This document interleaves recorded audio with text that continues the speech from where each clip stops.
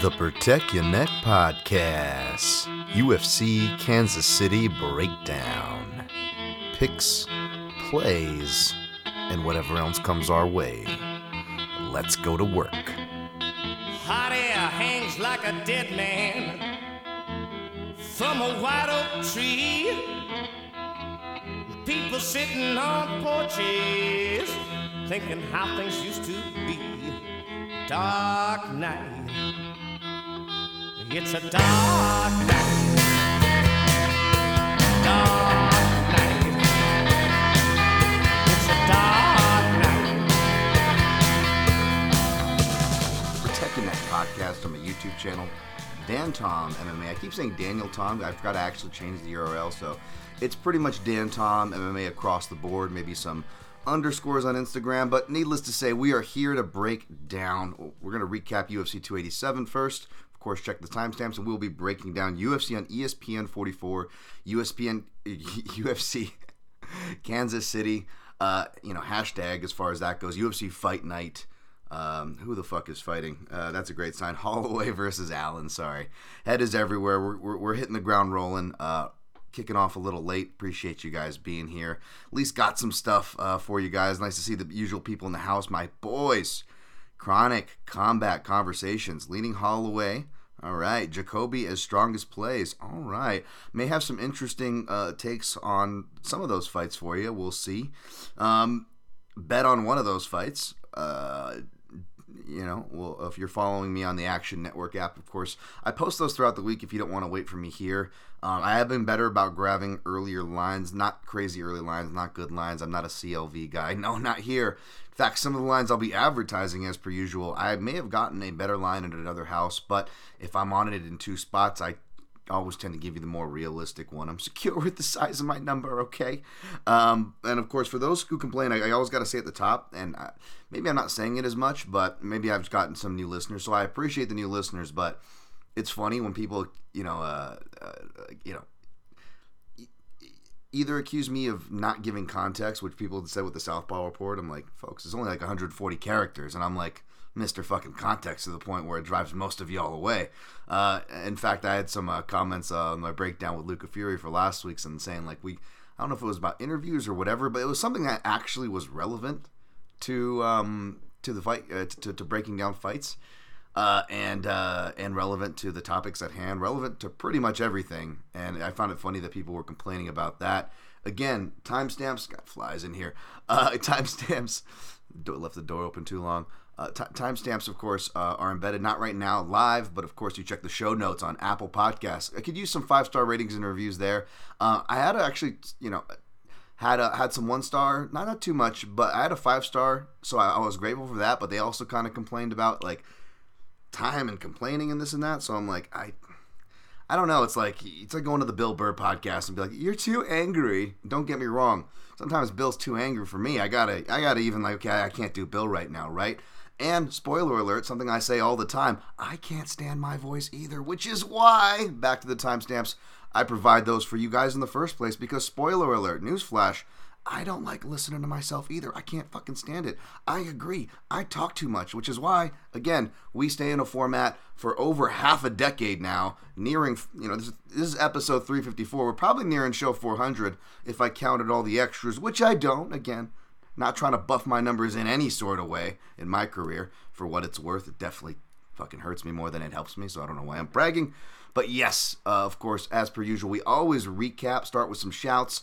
Listener questions are integrated now, which I'm trying to be a little bit tighter on while still giving you guys love, because I appreciate you being here, hitting that like button, hitting the subscribe button to join the chat.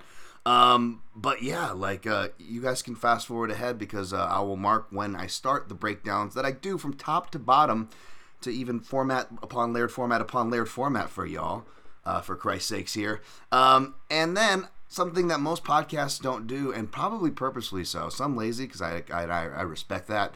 But some purposely so, because they're better marketers than me. They want to get your engagement, the engagement on the videos and all that stuff. I shoot myself in the own foot. Not only do I shit on myself and agree with my critics, I offer you guys, like, I recap everything, the picks and the plays at the very end of the episode, so you can just, like, skip it, not give me that engagement credit or extra engagement credit, and you are on your merry way. Let me get my at Dan Tom MMA on the board here.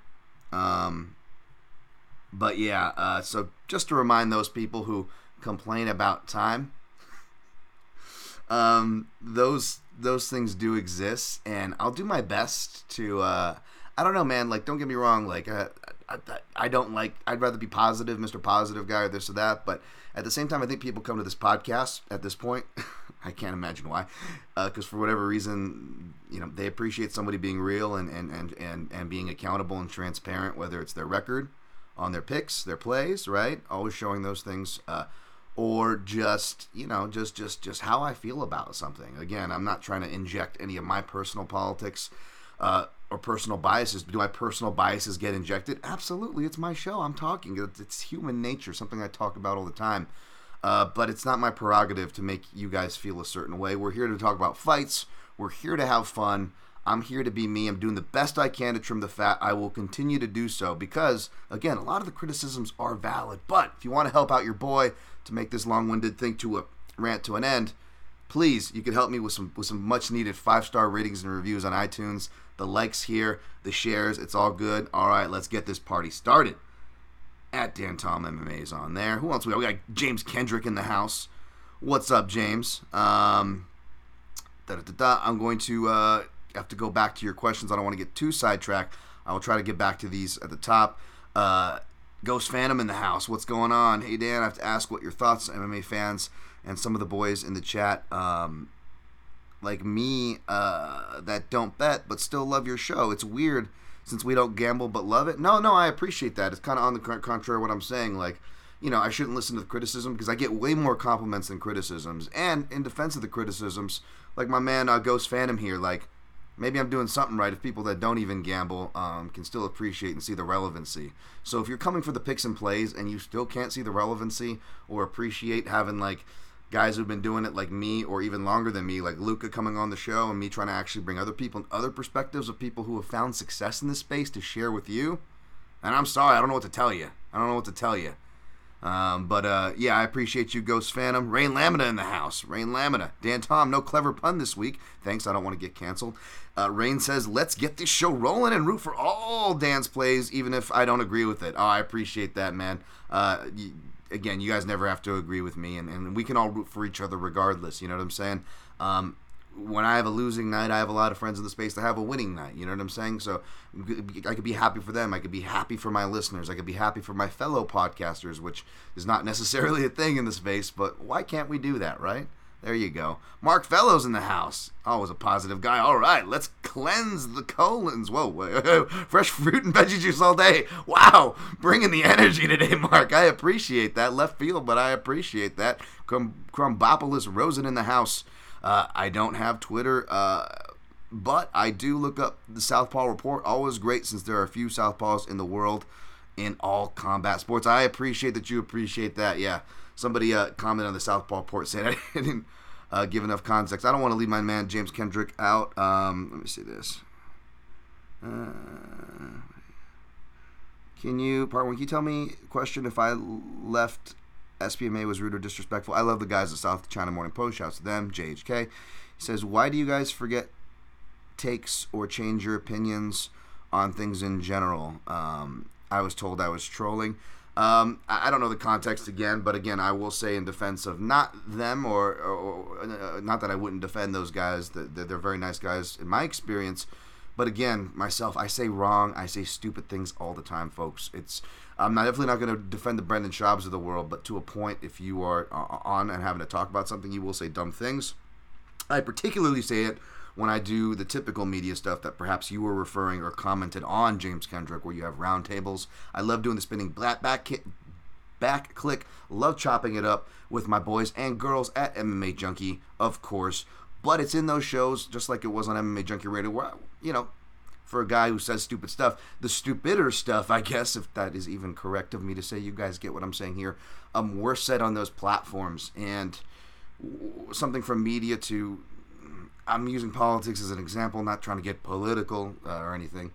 All you got to do is like stab near the area, and you're accused of it. Although like 90% of the MMA fighters will like just like shout if right-wing politics all day, and it's all good. I'm not trying to go left. I think they're all sides are crazy. I'm not trying to go any way here, folks. I'm just saying you see it in politics too, where they'll say it to a politician where you changed and you waffled on this and that, and there's a lot of context and point to that. And not defending politicians, but when you're in a public opinion, you might not have the best knowledge and education. And I think as human beings, regardless if you're in the public eye, we change. How many of us have had opinions as a 20-year-old that differ to now when we were 30 or now when we were 40, have children, so on and so forth. So we got to leave room for that, man. Don't get me wrong. I'm not trying to defend people out there spreading hate or like bull crap like that, outright misinfo, knowing misinfo. I'm not defending that. But in general, let's have some forgiveness, man. There's enough torching each other, online in general. So let's roll on. I will get to the rest of you guys as we go. I'm going to tweet this out, even though I don't think I need to, because it should be going live on Twitter as I check here. I am my one-man producer here, so apologies as we will get going. Here we go. Live now, breaking down. Hashtag UFC Kansas City. Hopefully you guys are doing well. Got some takes. We'll do a recap, of course, of the action. Try not to beat talking points to death. I don't think there's too much to really beat to death, at least for me. Maybe make a few jokes here and there. Try to make it somewhat entertaining, and we'll be on our way, huh? All right. Live now. Feel free to join. Fuck it. Let's just post it as this. That's the good thing. It's got that auto post. I guess I don't really necessarily have to link to my YouTube. I think everything through Twitter will come through if you ask a question through there. So, all right. I'm going to have a sip of coffee before I sip. It's getting late, so I really need to be cutting this off, and I'm going to switch to something else, which is in the shout, of course. The TurmericTonic.com. Shout out to my guy D-Love. Sent me this care package the other week, and it's really getting me through. Just started working out again, so I'm like super sore. And got another workout with a Alta team member tomorrow. So want to make sure I got the inflammation down. Been eating pretty good this week. Trying to get the weight back down. Hawaii next week. And yeah, so when I get back, I'll probably order some more. And if you would like to order some, go to the Turmeric, T-U-R, the silent R there, T-U-R-M-E-R. I-C. I almost went I-C-A. Turmerica. Yeah, it is made in America for whatever that's worth. So if you want to, order, I think you probably got to stay local. By the way, don't make my man send it to like across the world. Apologies to those of you who live across the world. Looking at you, Mark Fellows. Really good stuff. Of course, use code PROTECT15 for 15% off. Alrighty. Just shouts to everybody just being awesome out there. Oh, also shouts to Chad Dundas, by the way, reached out, did the Co-Main Event podcast. It's funny, man. Sometimes I get so overloaded, and I gotta not answer my DMs on Instagram, for example, is one I'll kind of ignore for a whole week. I apologize. Anybody in my DMs on Instagram, I love you all. Apologies if I'm late to getting back to you on any DMs in general. It just gets really crazy out there, and I'm sorry, getting some more messages in here, and whatnot, and yeah, I'm sometimes I'm tempted to just shut the DMs off, but I'm I know once I do that, I'll actually get a DM from I don't want to say someone important or anything, because it's who deems what important or whatever, but let's just say me, I'm grateful to go on anybody's shows and this and that, but if someone put a gun in my head and was either what's your top 3 podcasts or what are the top 3 podcasts in the space, and if one of those selections fit both of those, that's pretty cool, right? And so that was definitely bucket list, it's crazy to be on podcasts that are on your rotation, it was just, I remember it was surreal to me. I remember I think 2016 or something, 2017. I think I did Frank Mir's podcast, Phone Booth Fighting, which I actually mentioned on Chad's show. It was relevant to something we were talking about.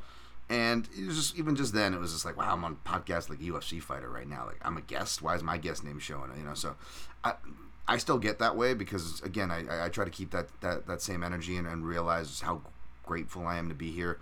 So I'm very grateful to keep with that word there and that messaging for Chad inviting me on. And for those of you who messaged me and let me know you enjoyed it, whether you were already following me or are a new follower, appreciate you. I know it's a little frantic start here, but we're going to get underway. Time in 14 minutes, close to 15 minutes, and we're going to start our recap. UFC 287, we went 5-7 overall in picks, 0-3. We went 0 for, by the way, we just got washed, right? Technically 3 events, losing events in a row if we count the less than half unit PFL event, or less than half unit Bellator event and 2 unit PFL event that went down on that non-UFC event weekend.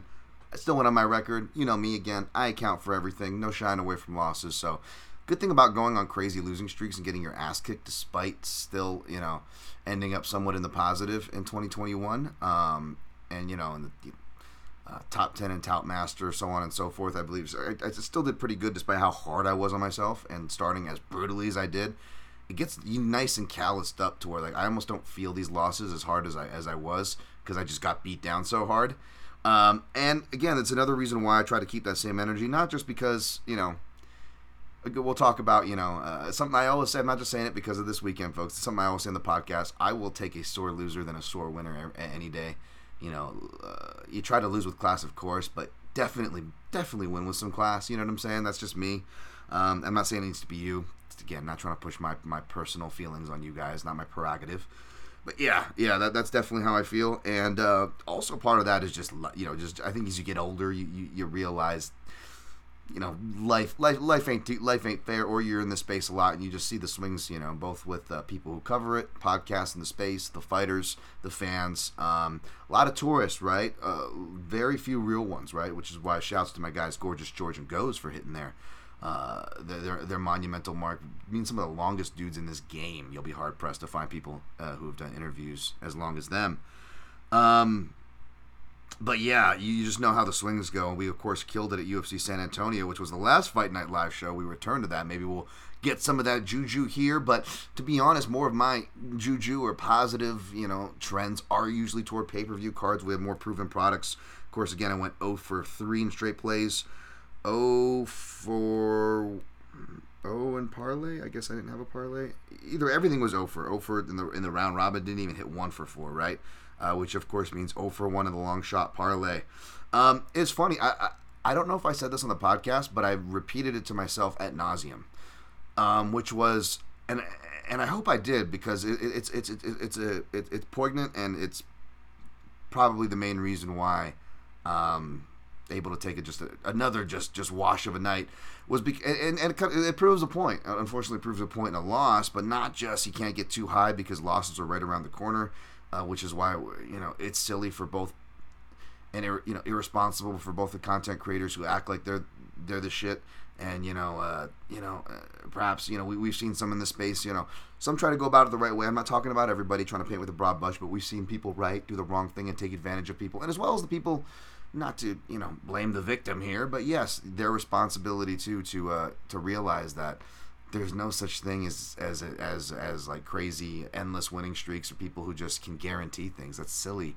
Don't give your money to people who are going to guarantee you things. Make sure they have long proven records and proven reputations, so on and so forth, before you even consider making those kind of decisions. And despite not charging you guys, I try to hold myself to a similar standard as if I were charging you guys. But no, the point that I said to myself ad nauseum last week was that with my bets, I felt pretty good about my bets. I said this to myself, that I know I could get reverse sweeped. Oh boy, did I, right? But I said, even if that happens, I won't feel too bad, which is why I'm keeping that same energy now. Because I said to myself, I won't feel too bad because, you know what? Aside from just being on plus money on MMA, that's the only argument you need right there. Say no more. if you're betting for fun, ultimately we should be betting for fun, right? Both responsibly, both ethically. Even if you're betting seriously, I hope you're at least having fun doing this stuff. But being on the plus money is fine. But looking at the things you can, justify. Pereira, sitting champ at plus money. Everybody says that's disrespectful, no matter the context. This context was the guy was 3-0. Was that the complete context? Did I score the first fight for Adesanya? Yes, I did. I'm not trying to reverse that narrative now. No. But just saying, I mean, who needs to argue more there? 3-0 against someone, you're going to put plus money odds. That was me blind betting Rory McDonald or Robbie Lawler opposite Rory McDonald in the fight that recently got inducted. Of course, their second meeting, I said, it's going to be a competitive fight, but are you really going to just keep disrespecting the veteran and make him the underdog even when he already beat this guy? And that's not the case every time, and sure, I might have just cherry-picked that one with its recent announcement, but the point still stands, right? There's that. Didn't go the way. Totally fine. We'll talk about that fight here in a second. What was the other play? Sorry. We had Burns inside the distance, which, again, Masvidal, if anybody defends Masvidal being... it wasn't me overlooking Masvidal. If anybody's defended Masvidal for his entire career, or specifically his grappling defense, it's been me. But for the reasons I explained to you guys, round 3 was going to be a hot round, and that it was. And again, whether you want to look into Gilbert Burns' greasing accusations, which he respectfully in all class took back and just took on the chin because he didn't have the proof, despite, it's nothing new. You know what I'm saying? Whether it's true or not, I wouldn't hold it again. It's what it is, right? It's like steroids. I'm going to pretend that, only a select few have ever done those things. Oh, come on now. And again, even people who, picked Masvidal, didn't bet, felt like Burns could have finished that at any time, and a lot of times throughout that fight, and definitely felt like he could have pressed harder, and so on and so forth and whatnot. So, and that's all and he still came close despite that, and still came very close in round 3. The analysis showed up for round 3. We just didn't get it. That's how the game goes. It's no crazy cry of foul or robbery, even if there were potential fouls. Again, like I just said, I'm keeping that same energy. I don't care. But shot and a miss. What was the other shot here? We had GM3, and again, looks stupid there, right? GM3. Joe Pyfer, but again, I said if he was going to lose this bet, I was okay with it. I'm going to keep that same energy because when they pay off, like we saw with the Tucker Lutz and Daniel Pineda and all the many other times I've been on the right side of those, it's fine. I'll take those any day. They're going to keep giving overinflated, unproven guys that. You know what I'm saying? It's just unfortunate because, again, by the way, Joe Pyfer, I actually think he actually could be pretty decent. It's not even think that he's a Raul Rosas or anything like that, and not trying to unfairly shit on Raul Rosas, who we'll get to here in a second. But it is kind of like one of those things where it's like he was going to win in the first round, and we still haven't seen him in the third round. We still didn't learn anything about the performance. And it's not me crying over spilt milk for anybody saying, oh, he's crying and complaining. Like, I, as an analyst, and literally almost everybody I know as an analyst, both tweet or on their podcast say the same thing. Whether we pick, or bet, it doesn't matter. When a fight ends early, that's our job. We're fucking hipster fucks. All right, we're analysts. We're trying to learn something about these fighters, win, lose, or draw. Right? We're trying to gather more information. When we don't learn anything, it just sucks. It doesn't suck just because GM3 is a good dude. I like GM3. I bet GM3. It's like, no, we didn't really get to learn anything. You know what I'm saying? And and Dana will do the if you don't know now you know. But then when Raul Rosas Jr. loses, whether it's the Dana White side of it or the fan side going to shit on people, they don't keep that same energy. And I'm not trying to shit on an 18-year-old kid like I said last week. I mean, who knows the stuff I would have been saying like. I get it. I just don't relate to this Fortnite generation, even though I made the joke in regards to Izzy and people's reaction. It's definitely not my thing, right? But at the same time, am I going to sit there and pretend like I never teabagged dudes playing Rainbow Six back in the day? To be honest, it was more Counter-Strike. I would do the tag thing. I get it. That same person keeps killing you over and over again. And maybe they're not even being a dick about it, right? Maybe they actually aren't even talking shit about you, and you'll still get worked up. You're like, where's that motherfucker? You'll get killed. You'll look immediately at the name and see who did it. You're like, oh, that person again. They have your number. I get all that, man. I get it. So I'm not hating on it. I'm not saying you need to hate on it or have the same morals or principles as me. Like, no, it's just what I'm not into, and it doesn't make me wrong or them wrong. We're just different things, man. I'm getting older. I'm a different generation. You know, I don't look at folks, but I'm a different generation. But yeah, in regards to keeping the same energy, the Rosas thing and the Piper thing are the same things. Again, I actually think Piper has a more relevant ceiling. We'll see. Raul Rosas has still plenty of time to go and improve. What I'm trying to say is I don't even think Piper's bad, or I'm not even throwing like shade or accusations toward him. What I am saying is it's the same thing. It's two unproven dudes against more proven products. And Christian Rodriguez, shout outs to C-Rod, by the way, for that, and anybody who was on him, props to you. He doesn't even have a crazy amount of experience, much less a crazy amount of experience juxtaposed to Rodriguez, which Mearshart had to Piper. So, again, losing best, losing bad. Not trying to say it's not, but again, as far as what the messaging I told myself before, like I could lose all these bets, and you know what? It's fine. You know, shout out to Johnny the Greek. Bad bets cash all the time, right? And that's what it is. You know, a lot of people laying chalk they shouldn't be laying, much less laying multiple units on chalk they shouldn't be laying. I might be that guy this week, folks. I'm not above it, like I always come clean to, but I'm just saying those probably hit on Saturday, right? Whereas like dog players and value players or whatever you I want to call my style of playing, like guess what? It's a volatile game. It doesn't matter what style you bring to the table. Styles make fights. You're going to get a different result in the fight, and you're going to get a different result betting on the fight. Yo, I can't believe this guy just talked about recapping fights when I'm here for bets. Again, there's lessons to be taken from this. So even though I came up with the L, I definitely got to be open and reciprocative to lessons I can take away. But at the same time, I don't know. Does it make sense that I don't feel that bad for this one? I feel bad if you tailed me and lost. My apologies, even though I don't owe you apologies. You're adults. You can do what you want with your money.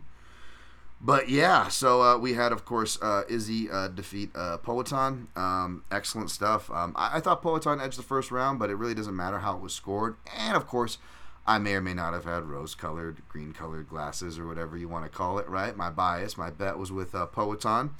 But yeah, the right hand seemed to be a common culprit. It was kind of crazy because I forgot before UFC 281 and I forgot before UFC 287 to bring up my notes that Alex Pereira seems to get caught toward the end of rounds, and I noticed that strictly watching his kickboxing before that round one scare UFC 281 against Izzy, before the late round two, not as late, but still later in round two finish that we saw last Saturday. So I thought that was kind of funny. Like the one note I forgot to bring up, you know, not that it really mattered or you could have gotten predictive on it, but yeah, there was some relevance there.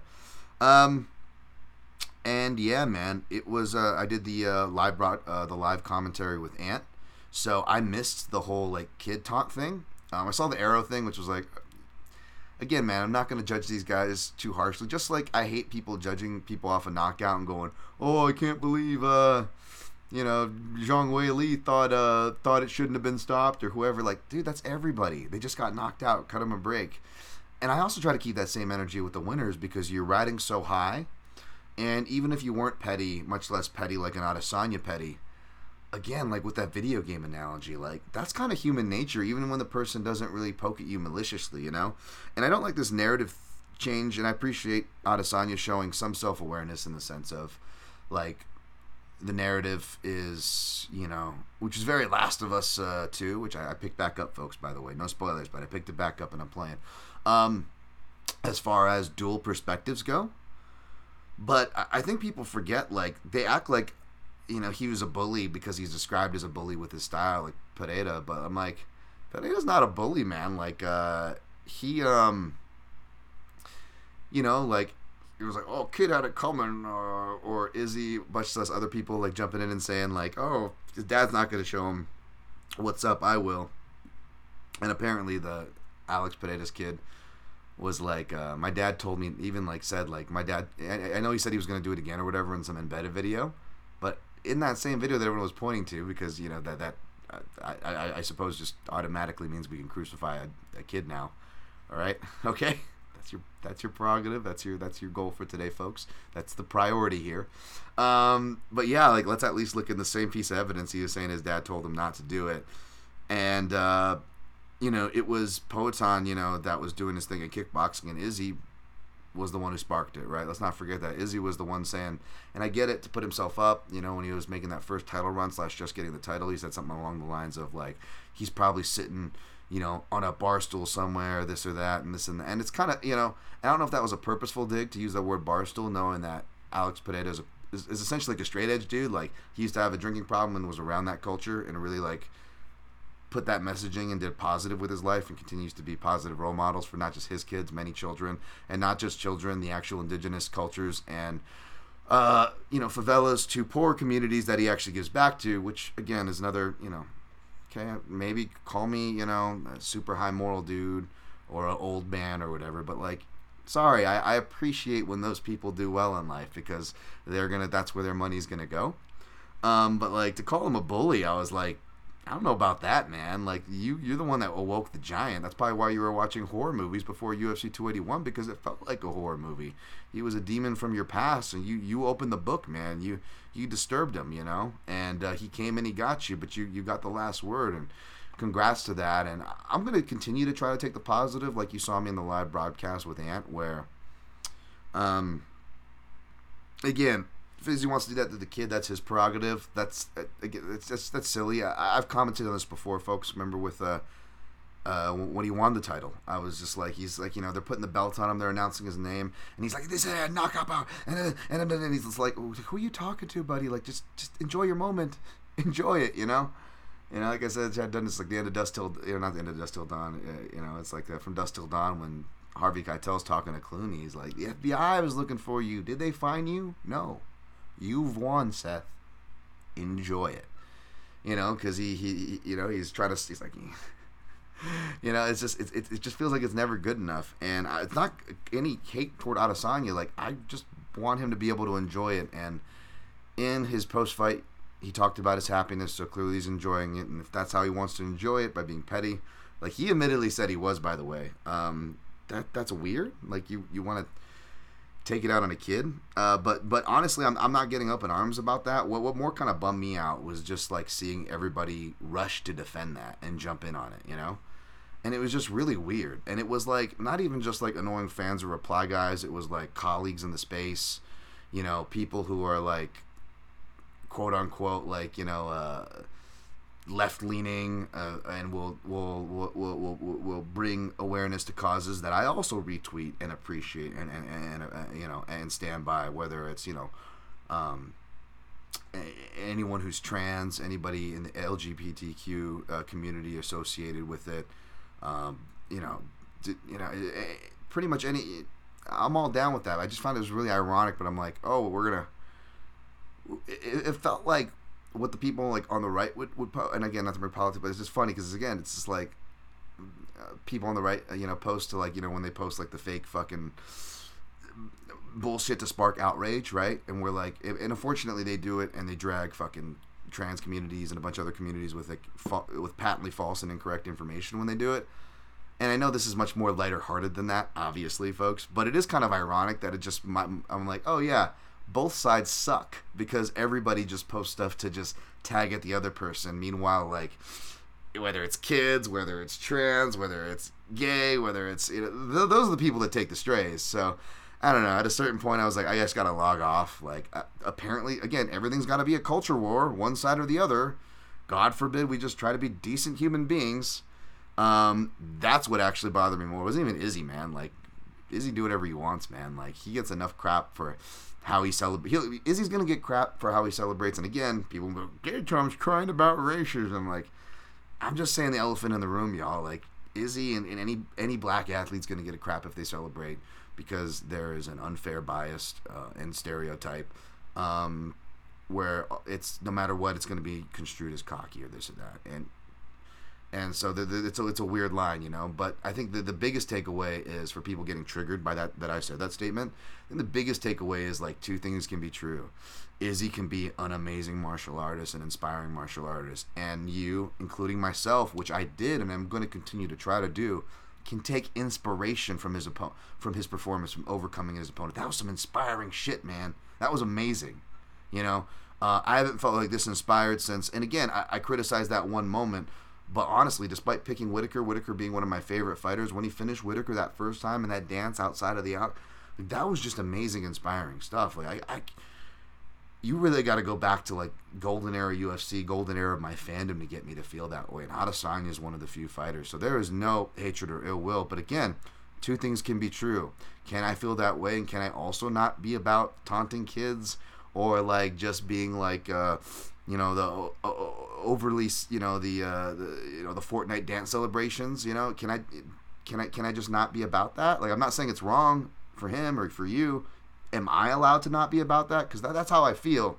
And I feel like people need to be reminded of these things. Like, two things can both be true. Like, you know what I'm saying? Like, you cannot like Izzy for whatever reason, and there can be people that also are not going to like him because of his appearance. That's just the facts. It's unfortunate, but those are the facts, right? So, a lot of just weird fallout from that. The last thing I'll say to try to end it on a positive note was, I did want to kind of just continue to try to make light of it.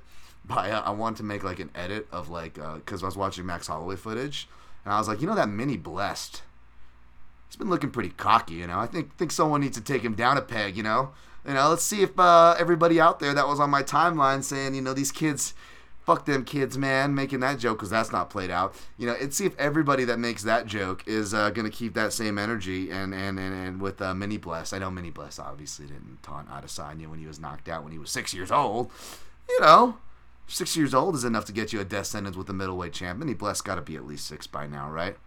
I don't know, but I want to make like a video of like Mini Bless like dancing cage side, and then it cuts to Adesanya like before the 5th round of Gastelum, where he's just like, he's talking to himself and almost looks like he's shaking his head like, you motherfucker, and the camera's zooming in. Like, and I just want to take like different edits of that, and then it shows like Mini Bless like dancing and being happy and like, and then it cuts back to Adesanya. Oh, you motherfucker. Just zooming in on his face like, you motherfucker. And I was going to post like, Adesanya scouting out his next opponent this weekend. And everybody talking about who's next for Adesanya. We know who's next. Mini Bless. Let's keep that same energy. So that's all I'll say about that. I talked way too much about that. Burns defeated Masvidal. Font defeated Yanez. Was really happy to be wrong about this one for the pick. I honestly didn't even want to put Yanez by KO in a round robin, but like I said on Twitter, the house that I play out limit my stuff, so I had to kind of like shuffle, and I couldn't do a lot of the stuff I wanted to do, and Yanez by KO was one of the reserve options. Not that it matters because nothing hit, and I was really happy for Font and his team, New England Cartel, to be honest. Kevin Holland defeated Santiago Ponzinibbio. I didn't watch too much of that, but it sounded like Holland could have been accused with playing with his food. And then got the 3rd round finish. I'm glad I stayed away either way. Christian Rodriguez defeated Raul Rosas Jr. I was disappointed in this one because I'll admit I put this one off, and I actually did not watching thorough tape on it. I just ended up going off of my past notes because I did have past notes and write-ups on both men. But part of me was just like, I'm running by on my Friday. I just, these pay-per-view weeks, they literally take up every inch of my time in being. And I only have this like little window that I'm also sharing with like the last of my write-ups, whether it's a prop squad or my main card picks article, which are usually the 2 last things to be written and completed. I was like, do I spend time with my beautiful girlfriend who I don't get to see all week, or do I spend more time watching this fights after Christian Rodriguez? At this point of the day, he'd already missed weight. It already seems like a setup shot. And again, I put reluctantly, it's going to go to decision. It's going to be much more competitive. So, I mean, I wasn't necessarily wrong. I wasn't telling anybody to go bet it. That's for damn sure.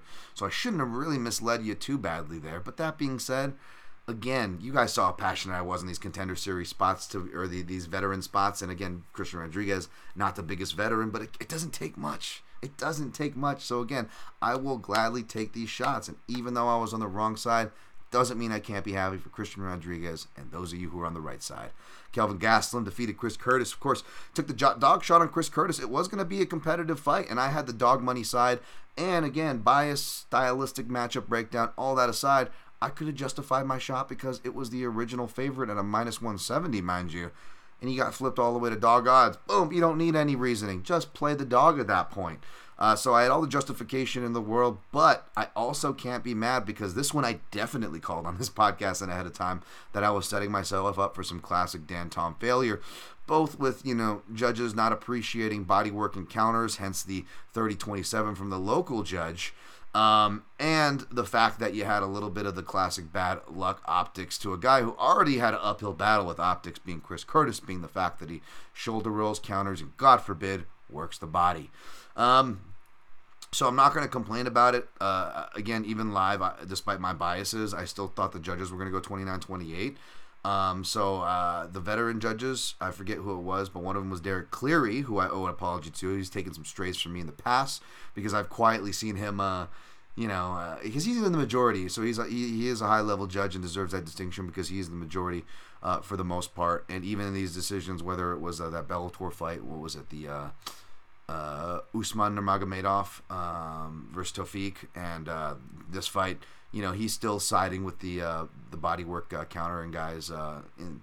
He's not completely disregarding that. So I wanted to everybody take shots at these judges publicly. So I wanted to make sure I don't tag anybody because I don't like to tag the fighters. I don't like to tag people, but did put the full name in there because for all the shots we love to take, we got to keep that same energy when we're wrong. So I got to raise my hand there, and we'll take also the bet on the chin. Losing that, Luana Pinheiro defeated Michelle Waterson Gomez. Didn't watch it. Glad I stayed away from Waterson, I guess. Not saying try to make you feel bad if you took that dog shot. You were in the just to take it, right? Joe Pyfer defeated Gerald Mearshart. We talked about that one. Lupita Godinez defeated Cynthia Calvillo. Didn't watch that one too close. Don't have a strong opinion. Neither do I on Ignacio Bahamundes or Steve Garcia, Shailan Nerdembeke. Good on Steve Garcia, by the way. Body shot. And Sam Hughes, I did catch this one versus Jacqueline Moran. Wish I played Sam Hughes. Glad I picked her. Got some tout master points. And shouts to Saif Sayoud and the team. Good messaging as usual, man. Love performances like that. Again, the veteran, the person that has to survive the storm, overcoming it. I'm all about those. How did we do? On time. 40 minutes in. Okay, 40 minutes, 39. All right, I'm going to do a chat cleanup here, and then we will move on to the breakdown. Dun.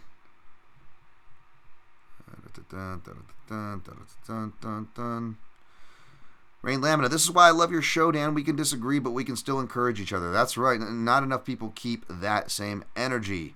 Dan Hamilton, I'll root for you unless I bet the other side. Hey, I appreciate your honesty, sir. Jint Karasu, Dan, with the slick haircut. Thank you. Trimmed it a little bit, but I'm going to give it the full haircut, hopefully, this Sunday. Before I go to Hawaii on Tuesday. It's like my travel day, like most of the media. Krendas Shield, new name I haven't seen.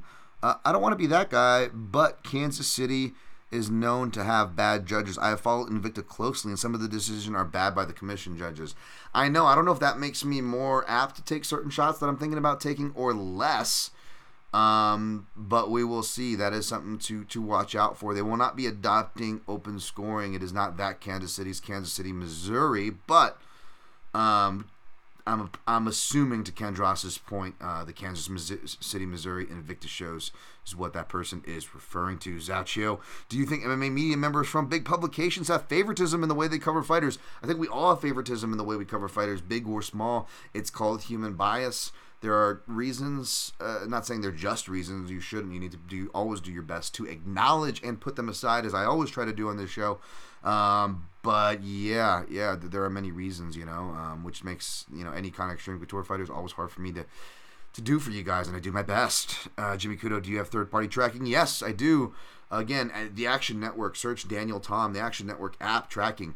I'm borderline on going back into the red this weekend, and I ended up probably betting more, and I will end up betting more than I intended to. So we'll see how that goes on a volatile card.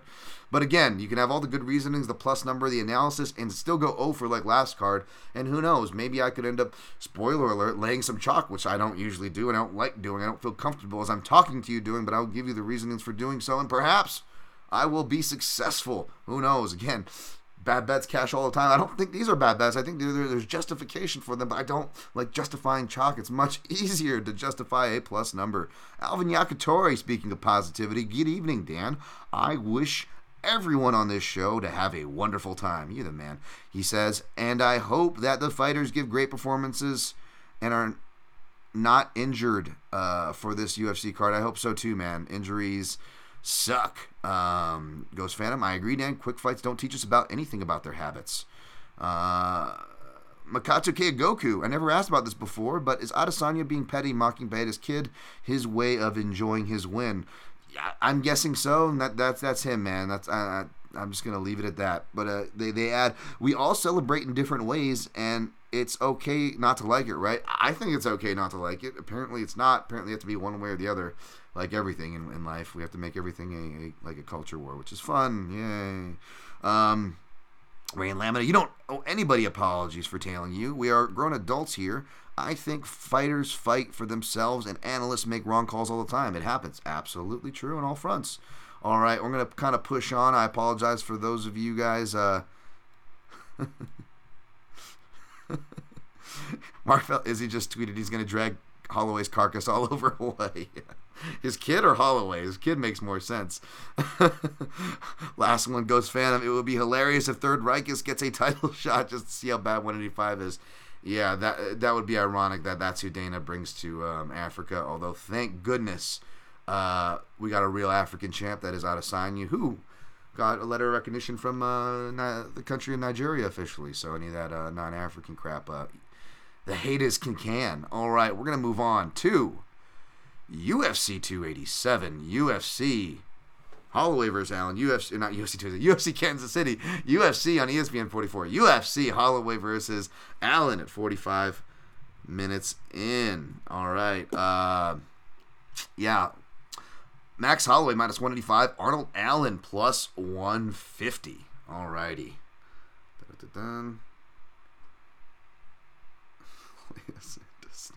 What's up, Joyo Plata?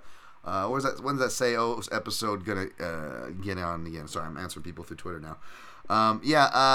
Basically, my in-depth should be up at MMA Junkie. It would have been up today, but my email's been doing like crazy stuff now. It's like, I don't know what's going on. It's because I'm late at night. Like, I sent my co-main event breakdown just fine, and it wasn't even that late when I sent this one, but like, my shit is just glitchy. It's probably because I haven't fully switched over to Gmail. I still have some Yahoo Mail accounts that might be messing with me.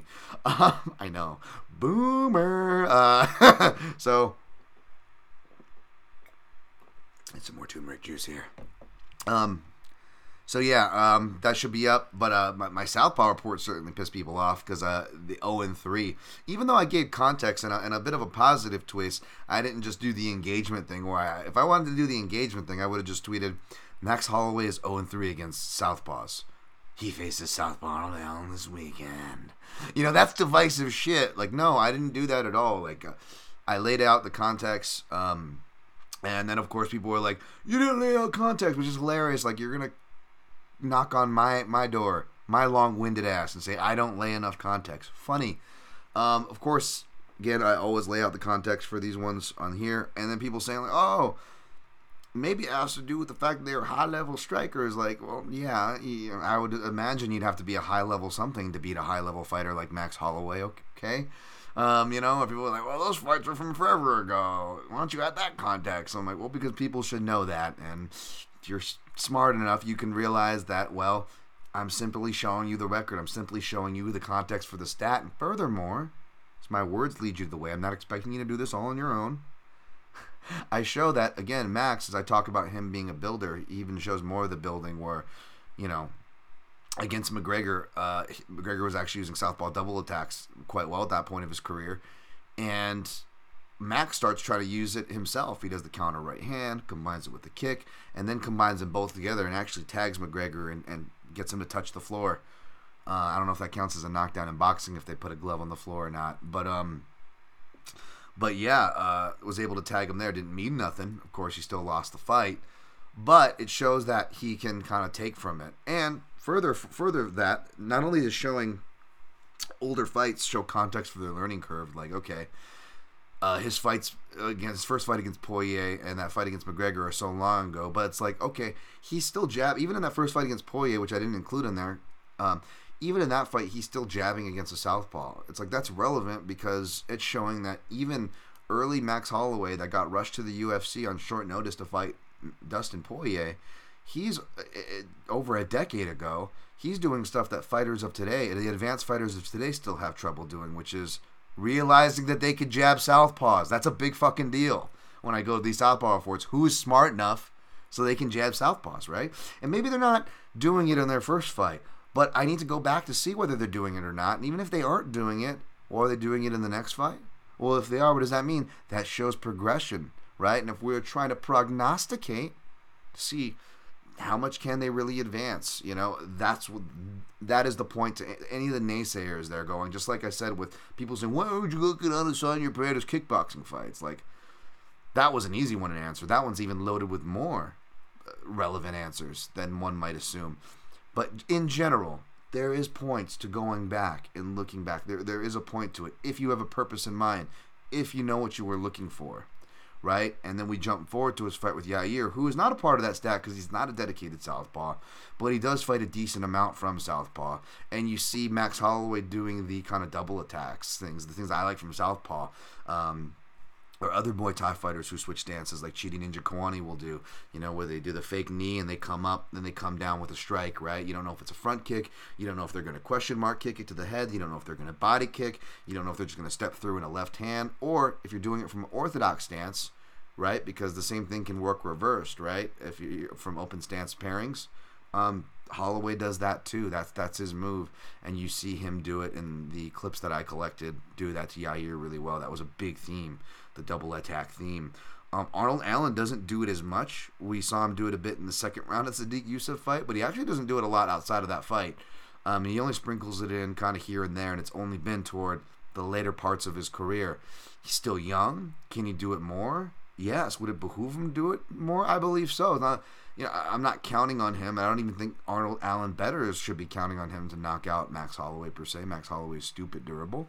Right, not everything can last forever, but yes, from what we know, that the man is stupid durable. But yeah, I think that would be key, and I think that's going to be a big dynamic for this fight. People always ask about Anthony Pettis on these Southpaw reports whenever Anthony Pettis is part of a resume. I don't know how many times I need to say it. Anthony Pettis is probably the name that comes up with the most. And folks, outside of the highlights that you see, he actually primarily fights from orthodox when you actually go back to look at the tape. In fact, there's a reason why he's boxing from orthodox, because his counter crosses from orthodox were quietly a big part of his successful offense in both victories as well as defeats. I think dropping RDA in round 4, I believe, right? Even in a title-losing defeat.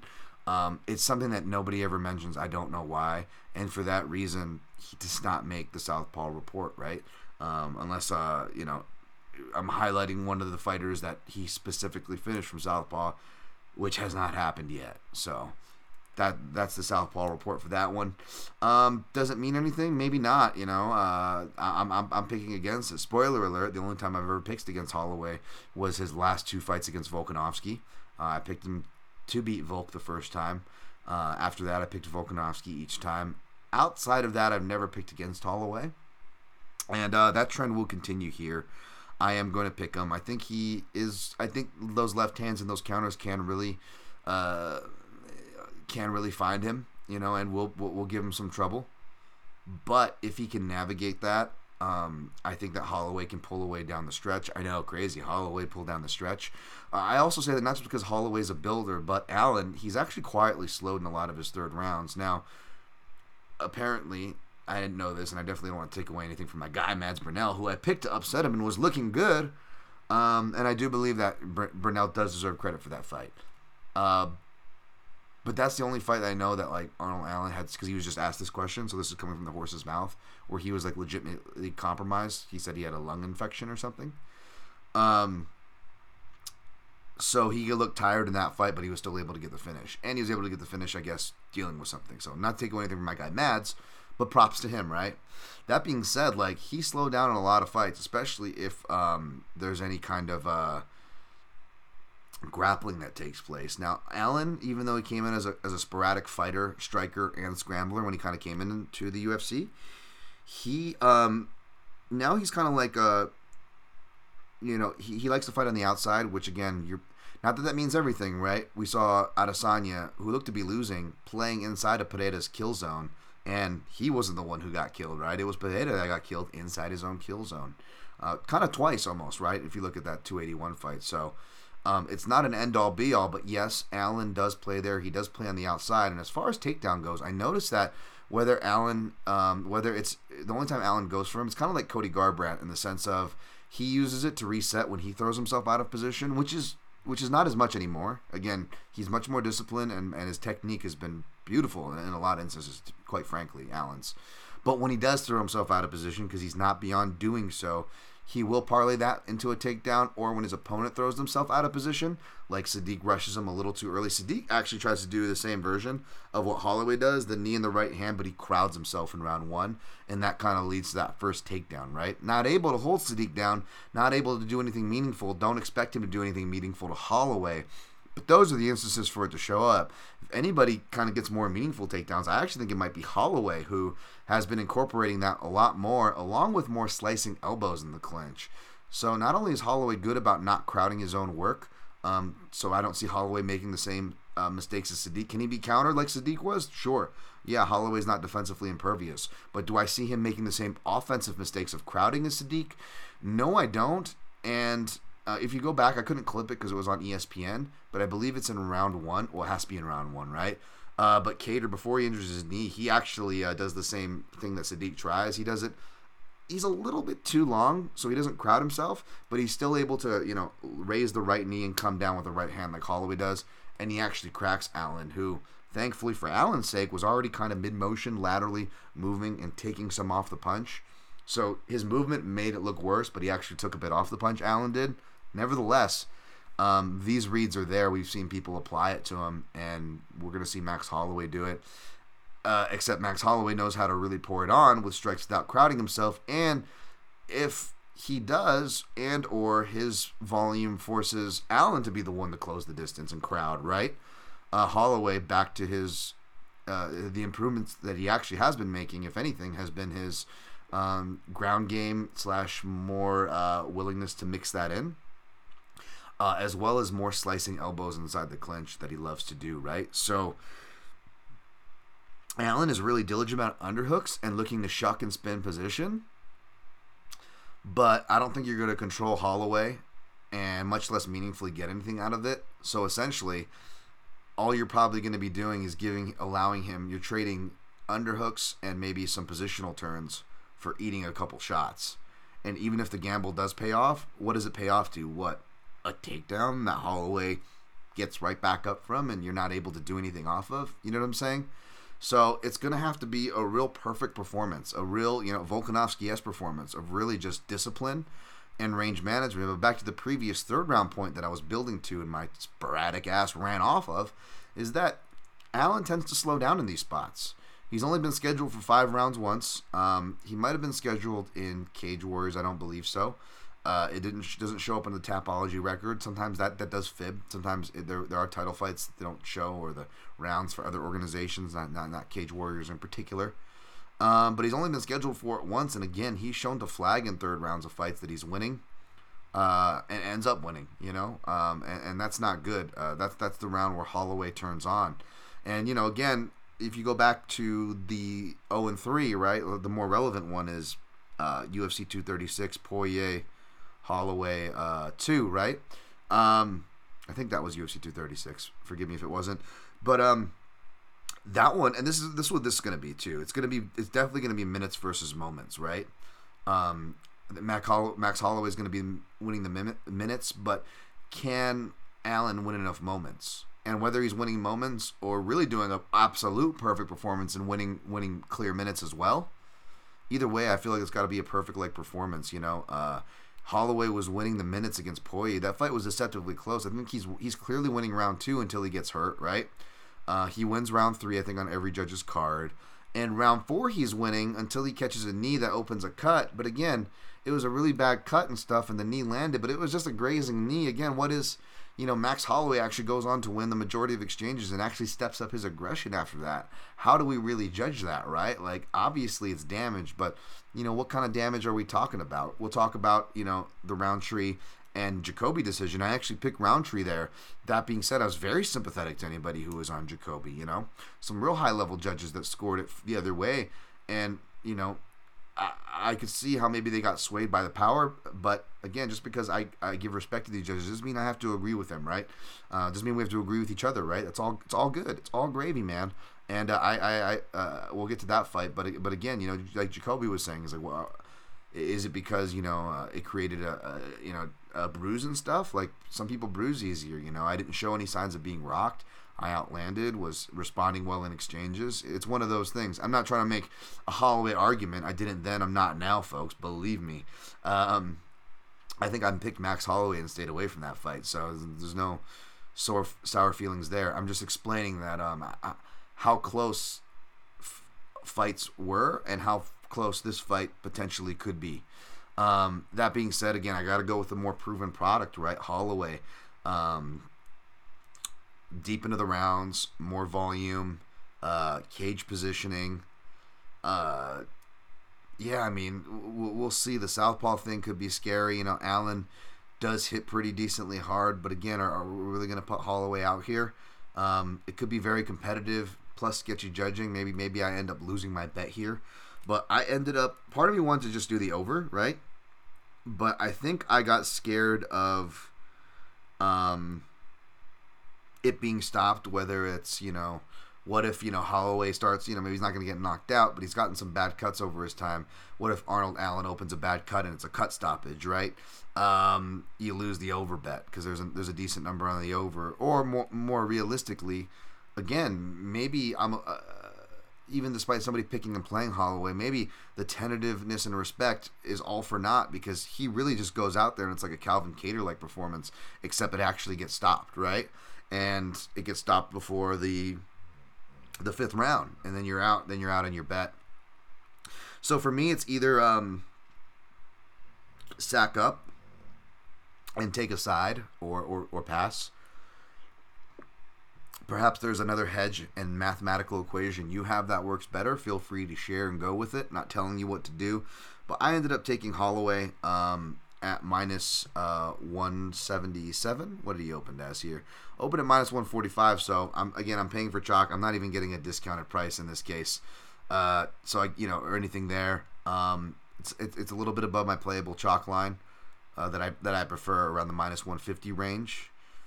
But fuck it, man. I'm gonna go with the proven product. Just give me 2 units on Holloway, and I don't think I'm gonna play the decision straight up. I might if I'm doing well, which I'm not counting on. I don't feel great. Again, I had all the reason to feel great on the last one, and I still didn't count on doing great, right? So I'm just going to keep that same energy. But I am going to put Holloway by decision in my round robin. That'll be in my round robin, and I'm just going to have Holloway money line. I'm going to kick for coverage. I'm going to eat the price, 2 units straight up. Makoto Kayagoku. I know it's open stance, so the outside low kick might not be there. Yeah, not as much, and Allen doesn't target the legs that much. He targets the body a bit. He's good about mixing there, but he's not very consistent about targeting the legs. Ghost Phantom, whatever happens in this fight, I just hope Holloway goes to the body as much as possible. Yeah, I know, me too. It's gonna be really good for him, pay some dividends. All right, next fight, Billy Quarantine, Tampa. Buffalo, Billy Q. Sorry, I always got to do that for my guy. Minus 175. Edson Barbosa plus 145. Yeah, man, this one is crazy because Billy Q. As much improvements, they're usually offensive improvements he makes. I will say, even though he did make better defensive improvements in his last fight, and I believe he should because he also had eye corrective surgery, folks. He wasn't able to see much, which explains a lot. That being said, potential improvements aside, the fact that Billy Quarantine is fighting in his prime right now, it's 34, he's had a measured start with the miles and the time off he's had. You look at it, this is his time now. Whereas Barbosa's been post-prime and he's been able to put on women's post-prime, but he's definitely post-prime, right? I hate going against the vet because as much as you might shit on me for going for the vet and putting on money on the vet and losing on those bets, right? And many times you want to point to that. I will tell you, I'm way worse when I try to be like you guys, and not necessarily you guys, but the normal MMA gamblers where you just have a stiffy, like when you see an older person fighting, oh, I can't wait to fight this guy. Whenever I try to be that guy, not that I'm ever that guy or am as disrespectful as that proverbial guy, doesn't matter. I eat shit so hard. So maybe it's one of those spots, but most of my bad luck betting Barbosa fights is when I bet on him. Betting against him, all the way back to Michael Johnson, cashing a nice near, I think, plus 290 or something ticket I had back in the day, I've actually been really good about picking my spots for betting against Barbosa. Really good. Whether I'm picking big dogs, maybe slight favorites like Kevin Lee might have been, I'm not sure. So on and so forth. I've been really good about picking those fights. Billy Quarantillo, sometimes they go wrong on that. I think I picked him, with the Gavin Tucker, but we've cashed so many Billy Quarantillo tickets and Quarantillo round 3 tickets. I more than owe that guy a beer if I ever can repay that. But yeah, and then some. But yeah, man. It's because it's pressure fighters, and Billy Quarantillo will relentlessly pressure. I know people bring up the Burgos fight because Billy Quarantine did himself, as far as people pointing out that his leg got really chewed up. In Quarantine's defense, and he accounts for it, it's his fault. No excuses. But yeah, the reasoning, not an excuse, the reasoning, they missed game plan and went in not expecting Burgos to leg kick because he's mainly a boxing guy. He does have underrated kicks, so maybe they should have seen it, given it a little more credit. Again, not saying he's right. Neither is Billy. Billy's saying he is wrong too. It's just his reasoning. Was that, didn't expect it. And then it doesn't take very many of those, as we see, to change the game, right? And not just defense from like parrying punches and being able to have more eyes on punches and stuff that I saw in the Alec Hernandez's next fight. Again, after the corrective eye surgery, he also checks kicks really well. He actually looked like he hurt and like semi-stumbled Hernandez with a check. He was checking kicks so well. Not every kick, of course, who can, but again, like we're seeing immediate defensive improvements. Again, fighters, like we said with the interviews, cover your ears, guy who doesn't like us talking about interviews. Because it's, I just want the picks, bro. You haven't figured out how to go to the end of the episode, even though this is live right now. But yeah, like interviews, fighters can say whatever they want, but what are they saying, and are they going out and showing it, and do they have reason to go and show it? And all those boxes were checked. And even if we look prior to that, we go look at when he actually faced good kickers. Well, how did he game plan for them? Let's go to one of my favorite, one of the best tough LATAM fighters, Gabriel Benitez, who's really always been underrated, even though he was at the tail end of his career and was post-prime as well when Billy Quarantine fought him. That's where we cashed that round 3 ticket, baby. Southpaw, granted. Barbosa's orthodox. But again, what did Billy Quarantine do? He didn't even waste as much time boxing up like he did with Shane Burgos. He actually just relentlessly went for takedowns all fight, right? And is Billy Quarantine a great takedown guy? No. Is he as good as Khabib, much less Kevin Lee? Of course not. Is he holding a candle to the strength, whether it's punching power to wrestling physicality to the general strength to any of those guys? Of course not. But you know what Billy Quarantine and Quarantillo does do? He doesn't take a fucking break. And as better those guys are in all those categories than Billy Quarantine, and as good as a guy like Khabib is in general, right? Those guys need their pockets of time to recover, to where Barbosa was able to hit the spin kick against Khabib. Conor was able to win round 3 against Khabib, right? Kevin Lee, of course, he's not a, as much as I love the guy, he's not a poster child for cardio himself, right? The point is, those things come at a price. They need to recoup. Billy Quarantillo doesn't.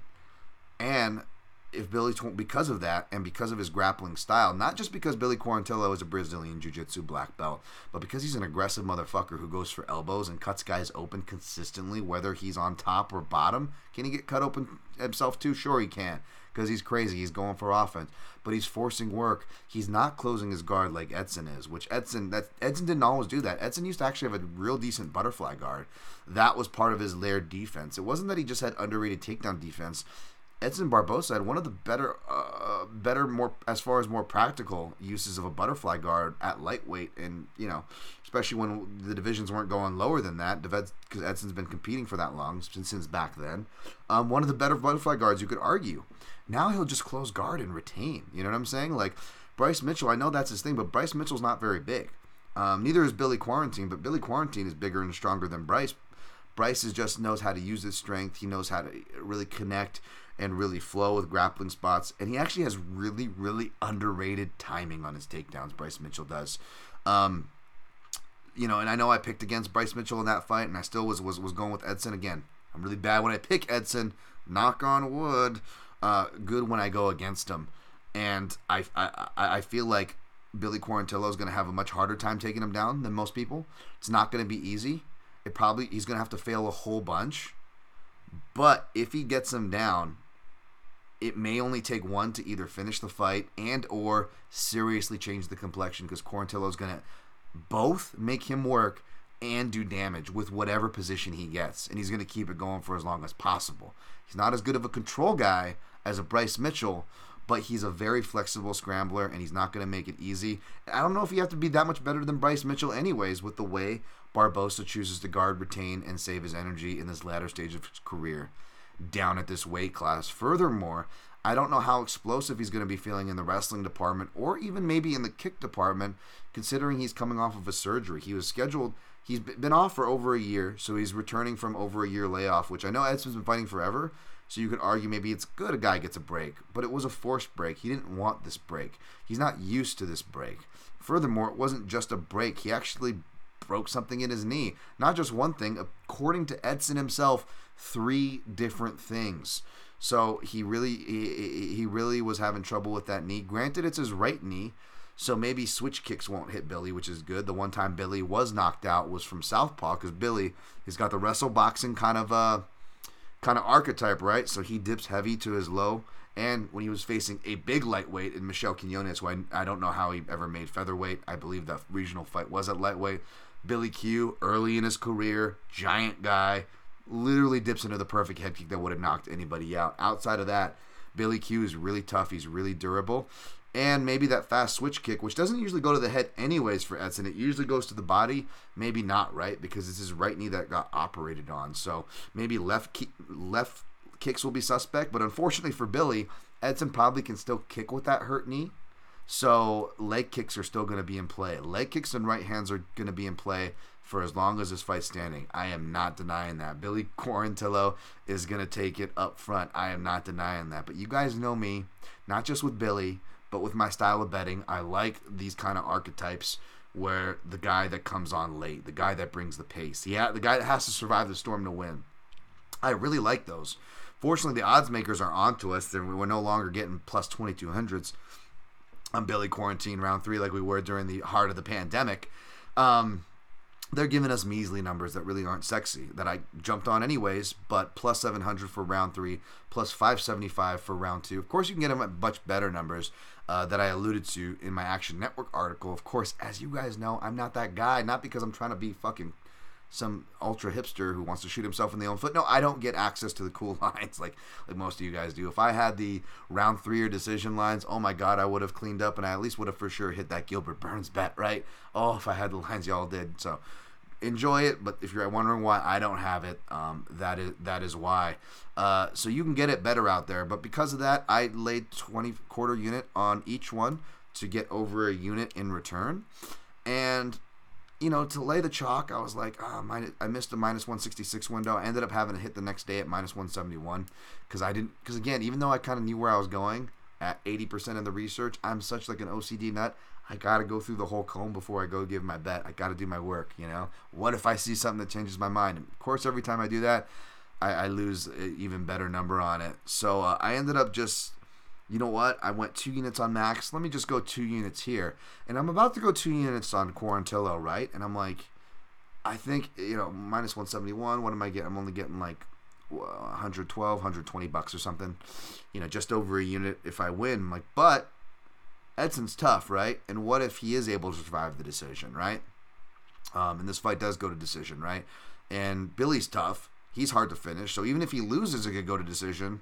And we got bad judges, so Billy could lose it, go to decision, and maybe still get the win somehow, right? If the judges, if they really overdo the local judges, and we don't get the normal elite higher level judges, right?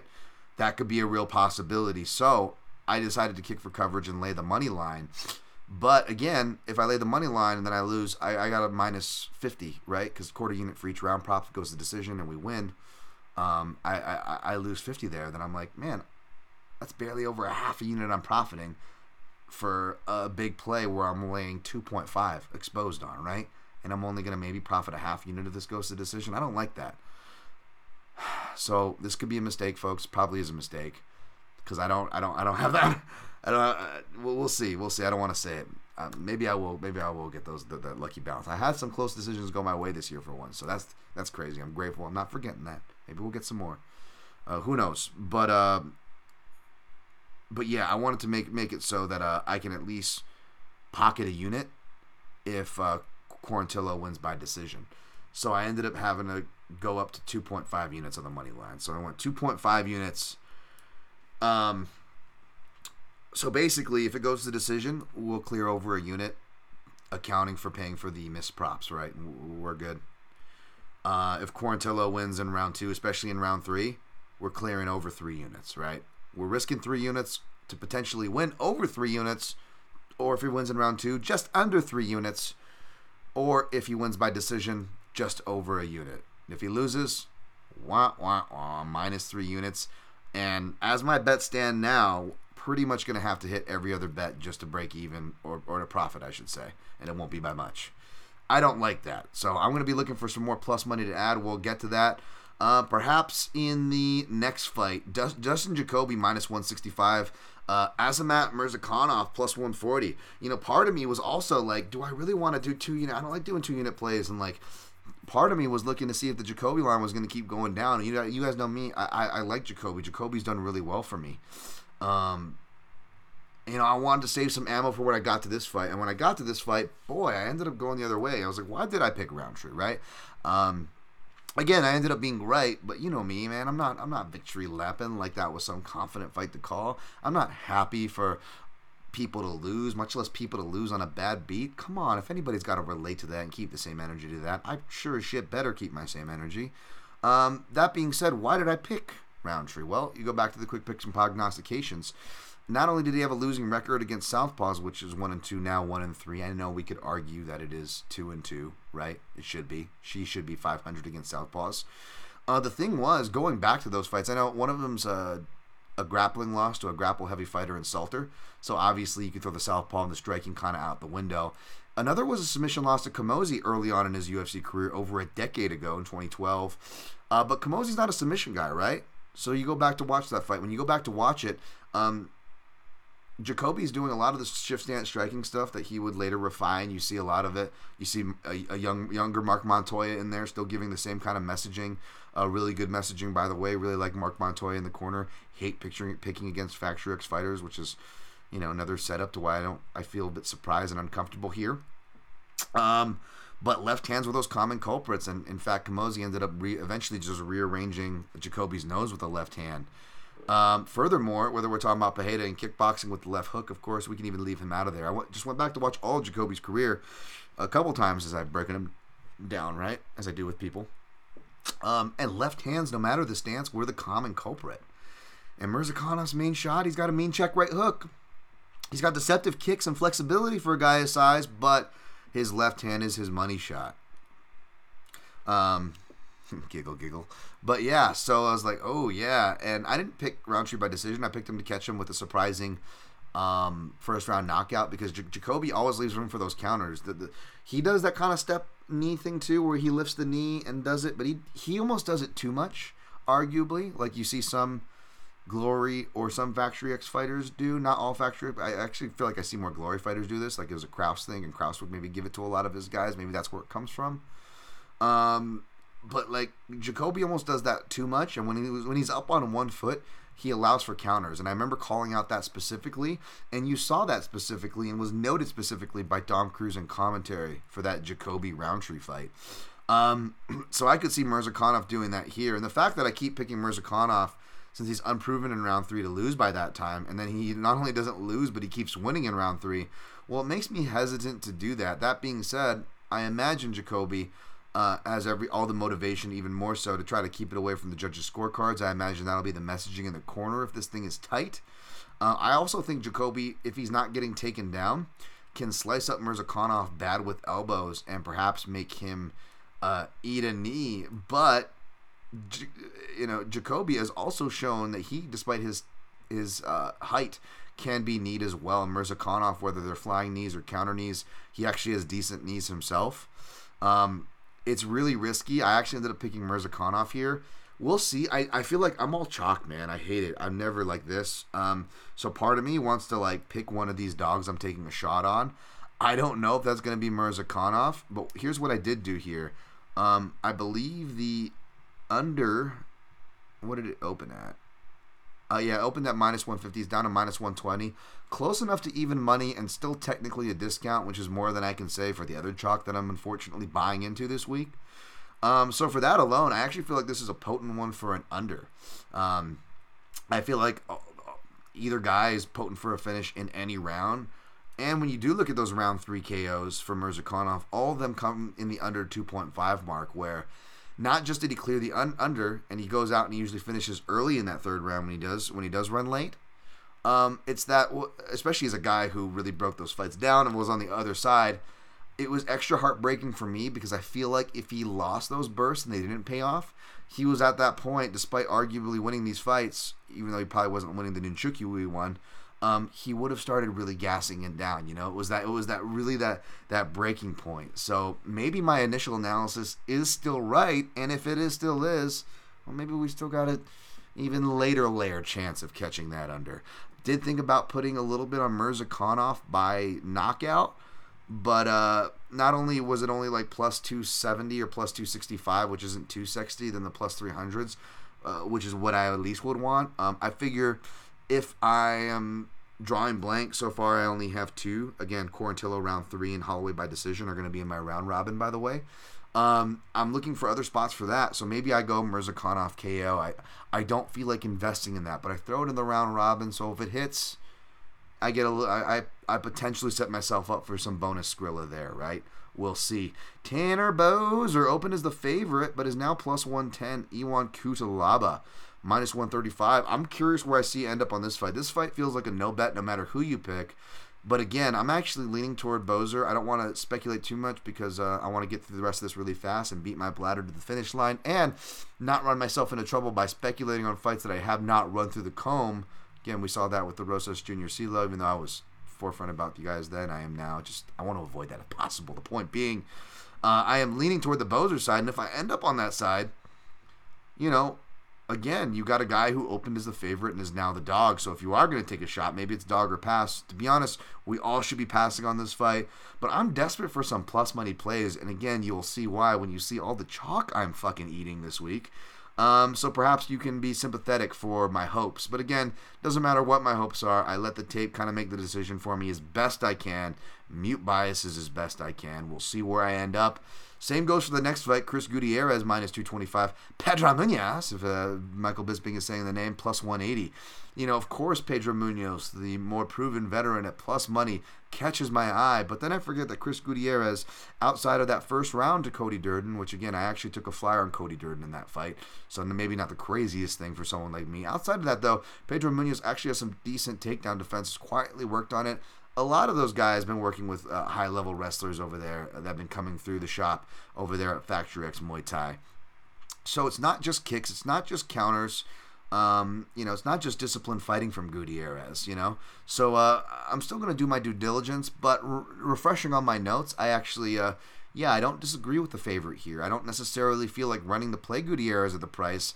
I don't see an angle that jumps out to me. We'll see if there is one, if it makes it anywhere. Maybe, maybe not.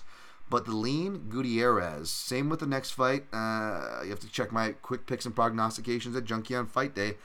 Rafa Garcia is minus 275.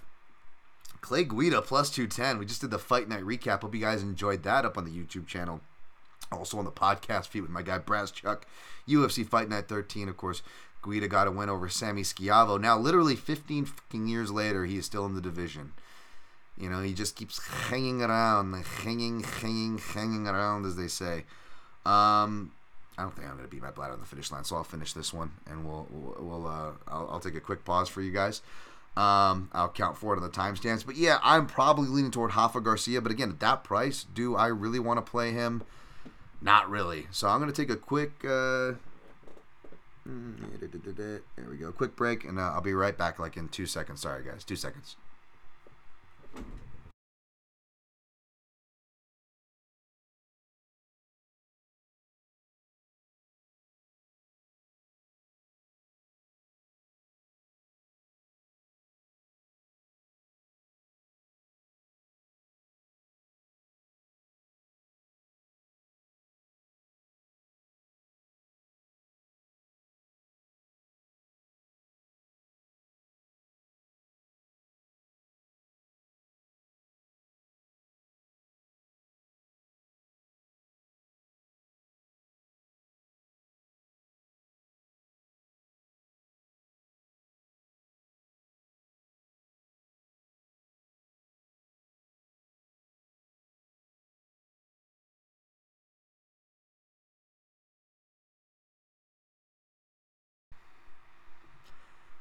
All right, sorry about that. Back.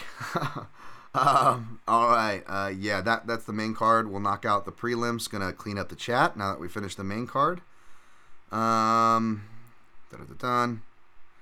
Hey, Ken Wong in the house. Hi, Dan. What's your prediction for Holloway 6 strikes and takedowns? I don't know if they're listing on Prize Picks or anything, but if they're giving you a cheeky number, like if they give you like if it's like a 1.5 on the takedowns or something, hit that. If it's a 2.5 and it's a good enough number, maybe be cheeky. I don't see it. Maybe over 2.5 is really pushing it. That's probably where the smart line is. Significant strikes, who knows? A high. It's gonna be high. I imagine. Maybe it's a lower volume fight, right? If it's closer and if the value is there, maybe you take it to be a lower volume fight with Allen's counters.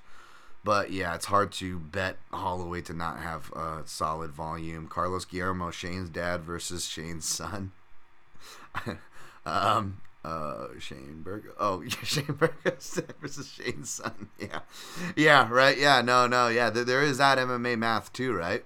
What's crazy though? Edson Barbosa has only had 3 wins in the last 6 years. I know the Dan Ige fight could have very easily gone his way. Believe me, not denying that, but it's funny. Technically, he's only won 3 times in the last 6 years, which is kind of insane. Edson Barbosa there. James Young, spinal. Rio Souza Truesdale. Jack Slack said that all you have to do against Edson Barbosa is just apply pressure on him. Which is true, both for wrestlers or strikers or wrestlers wanting to strike. See Jamie Varner even back in the day. Rio Susan Truesdale continues. He says, since his switch left kick is fast but fails when pressure is applied. Opinion on that opinion? Yeah, no, I agree with that. And then even more so considering that his right knee, the pivot knee for that left kick, is the one that's coming back. I don't know how much explosion, that's his rear leg too. I mean, how much explosion in general, you know what I'm saying? Like, look at Thiago Santos' career after he had the serious knee surgery. And he doesn't even have as many miles, as many years, or as deep into his career or UFC career as Barbosa. Neither did he have as many kickboxing fights. You know what I'm saying? Edson Barbosa's been in the UFC for almost 15 years or something like that, or over that. But he's also had a slew of kickboxing fights and miles on him from way before that are off the record. So something to keep in mind. Ghost Phantom, to parlay off Rio, Billy Q cannot stand at range like Dan Hooker did, since Edson will just switch kick all day. Very true. That's actually one of the times. I'm glad you brought that up. That was one of the times where I was actually miraculously wrong betting against Edson. I don't even think I bet against him, to be honest. Or if I did, it must have been small. I just remember really beating myself up for picking against him because I can't believe I'm picking. But again, it was just that classic, I'm going to fade the over guy spot. And it did not go good for me, as it usually doesn't. Rain Lamina, is the overhook butterfly getup better than the half guard underhook getup, since you mentioned it for Billy Quarantillo? It is when you have a back taker, right? It's a much safer getup. Edson was really good about using that in conjunction with his back to the fence throughout his prime at lightweight, even in losses like the aforementioned Michael Johnson, who would mix in a takedown here and there in that fight, was able to get back to his feet with that technique. He doesn't really go for it. And again, Billy Quarantillo, not just a guy who will take your back and is a decent back taker and can finish with a submission from the back, but one of the few guys to get finished with strikes from the back. I'm not saying BJ Penn, Joey Gilbert, where you have the guy belly down, body triangle, and you're flattened out and you're punching him. Obviously, those stoppages are common and should be stopped. I'm talking about where the guy can still move around. You look at that Gabriel Benitez fight, and he was just doing so much damage and slicing elbows that he forces that bad of optics that it's gonna give him the round and possibly force a stop. David Sandine, Max is 0-3 against Southpaws in UFC. Max going to have his Izzy moment this weekend. Again, that's what I'm betting on. So again, taking inspiration from Izzy, right? Kenton W. Dan, the lines. Give Dan the lines. I know I can't get these lines from the price and all these other ones because of my IP over here in Vegas, we ought to chip in and buy Dan a bedpan to keep under the desk. That's great. I love that.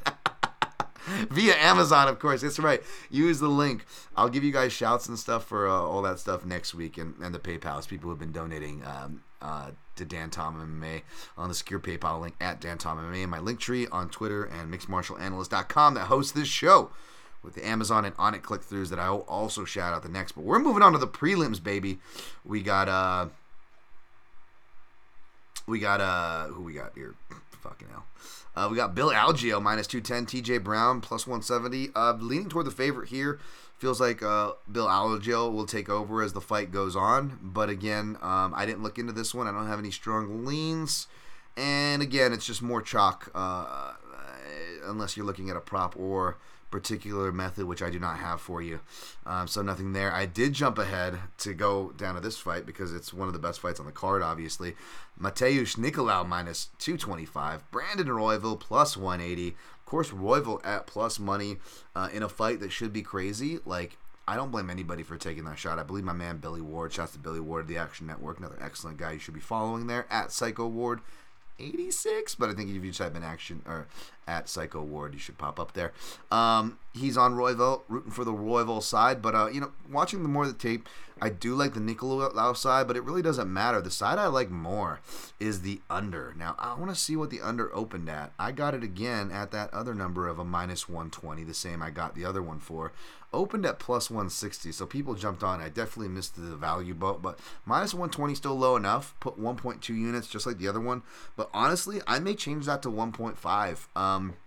Again, I feel like the Nicolau, I know it was a close fight that could have gone either way in his lone southpaw sample size against Manel Cap. Obviously, my rose-colored glasses sided with Nicolau in a competitive fight. Sided with him a little less. Not that I still don't think he deserves to win, or not that I still don't score it for him, but I absolutely am sympathetic for the other side. Just because I won or my guy won doesn't mean I can't be sympathetic to the other side. Of course I am. Manel Cap has proven his worth since. So, no shame to Cap. And, again, that should also be added props to Nicolau, because that, regardless of what you think, the fact that he was that competitive and had his moments looks even better at a guy being marked as the next title contender, perhaps being set up so with being matched up against Figueiredo. Gotta cry because I wanted Figgy on at 135. Oh well. Big fan of Royval, but again, injuries have been keeping him out. Now, we got the shoulder thing fixed, but listening to his injury, listening to his body hold up, trying to make a quick turnaround. I know it was Askarov that didn't hold up for that withdrawal, but you listen to him talk about how he, wanted to see if his body held up, and then the wrist gave out on him before trying to take that Albazi fight to stay active. And it's something that I said all the time, and I'm going to go look at his age here, but 5'9" flyweight, right? When you talk about tall guys for the division in these lower weight classes, particularly flyweight and bantamweight, it's not even just weight cut. Can they make the weight? How does that affect their gas tank? That's what you usually point to. Oh, it's a big weight cut. Is he going to gas, right? No, it's durability. And when people do talk about durability, they'll be like, well, I talk about durability. I talk about their shin, which is true. And it's probably the most relevant and most poignant given the brain fluid part of that equation, right? No, I'm not even talking about that. Again, like with O'Malley and these other guys, I'm talking about their actual bones. Like them getting injured in fights, right? And these freak injuries. And man, Royval is definitely one of those guys, even I believe on the regional scene. Actually on the regional scene, I believe he would be on the other end of it if I'm thinking of a certain LFA fight, but as he's gotten older, when you need to watch out about age 30 and onward, well, he is 30 now. He's going to be a couple months. He's going to be 31, right? It's about age 30 and onward where I start really watching these fighters that, again, Royval fits the bill of making these big cuts. Now, Nicolau, looks like he can be rocked at times. You could question his chin. I don't think it's out of a weight cut. And again, these are usually good shots. When Manel Cap rocked him, one of the main times it was from orthodox, and it was an uppercut for what that's worth, because Manel Cap listed southpaw, but he will switch stances, and he did in that fight. Probably had his better moments from orthodox on this most recent rewatch, whereas Nicolau had good moments from orthodox, but wasn't dissuaded from throwing leg kicks, and good leg kicks, building off those leg kicks in the open stance. Again, back to jabbing in an open stance. Wasn't dissuaded from jabbing and hooking off of his jab in an open stance. Nicolau will also do that bait in. He'll bait guys in from both stances and do darting crosses, but he has a particularly mean changeup from southpaw where he's really accurate. And shout out to Connor Rebush, the southpaw killer, right? Left hooks, left hands in general. Masvidal Till from that changeup. Rockhold Bisping from the orthodox left hook over the right southpaw shoulder. Southpaws don't see that coming, and Royval, for as fun as his offense is, he's not the most technically refined striker, especially from a defensive standpoint. Not trying to hate, just saying what it is. And I love these matchups because you're destined for action. You've got a high-volume, aggressive fighter versus a well-rounded, composed counter-striker. That's going to make for a really fun matchup. And I believe that's going to really bring the under to life here. But I do think Nicolau is going to come out on top. I think it gets dangerous trying to choose a method. One of my houses, unfortunately not the house I round robin in, otherwise I would choose Nicolau inside the distance. But I don't get inside the distance props in the house I round robin in. But in the house that does offer it, it's like plus 200. And part of me is like, oh, do I want to put like a unit on that? Because if I get it, I could get 3 units from this fight. Or if I lose it and then Royval wins and gets the finish, then, the under pays off what I used to pay for that prop. But I'm like, I'm already overexposed. The under kind of gets everything. Why don't I just double down on the under, and I would say maybe save something from the Nicolau for the round robin. But then I'm going to have to choose, Parker. And I don't know. I would probably guess TKO because, again, Royval could be winning this fight and something could just break on him and then he loses by TKO, right? Nicolau is showing he's not the type to sell out for submissions. You know what I'm saying? Like, he'll get back up out of the guard from Matt Schnell. And when Matt Schnell turtles and is hurt, he doesn't jump on the back and take the choke. He continues punching. So if someone had a gun in my head, I'd probably say TKO for what do you call it, Matthias Nicolau. I'm going to see how they're pricing it and compare it. Submission plus 600, TKO plus 450. Okay, so I'm not alone. There is a slight more probability toward the TKO. But it's like, again, do you really want to choose? And again, do I really want to lay more exposure? What if it goes to the distance? And now not only do I lose on my under, I lost on it. Like Nicolau could win. I could be on the right guy. My analysis could line up. And then now I'm out 3 units. Like, yo, I'm already risking losing 3 units total with my quarantine exposure, right? Billy Quarantillo exposure. Like, let's not do that twice in the same damn card. So I think I'm going to avoid that. But what I'm tempted to do, as I talk to you guys right now, is put another 30 ducats to make it a 1.5 unit exposure play. That gives me 25, 125, and then so that I want to do that. I'm a little more confident on this under than I am for the same price under. That's a light heavyweight fight, right? Flyweight unders have been quiet gold mines for a lot of us. These are really proven products. I'm a little more confident in it. So maybe I'll add the 30 here live while I'm on the air with you guys, place that, and if it hits, then at least it pays for my 1.2 unit exposure on the other one, right? It's kind of, I want to hope that I hit one of these total plays, right? And then as far as the big 2 unit chalk plays, I want to hope that I hit one of those, preferably the Quarantillo one, considering there's more attached, as well as an extra half unit attached on face value.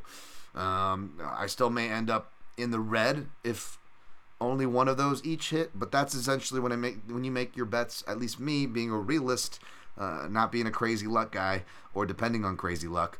I always expect to lose at least half my bets, and I try to fortify them to still have a winning night if I lose half my bets. So that's why I sound a little iffy. That's why I hate playing chalk in general, or too much chalk in general, as an unwritten rule, if you will.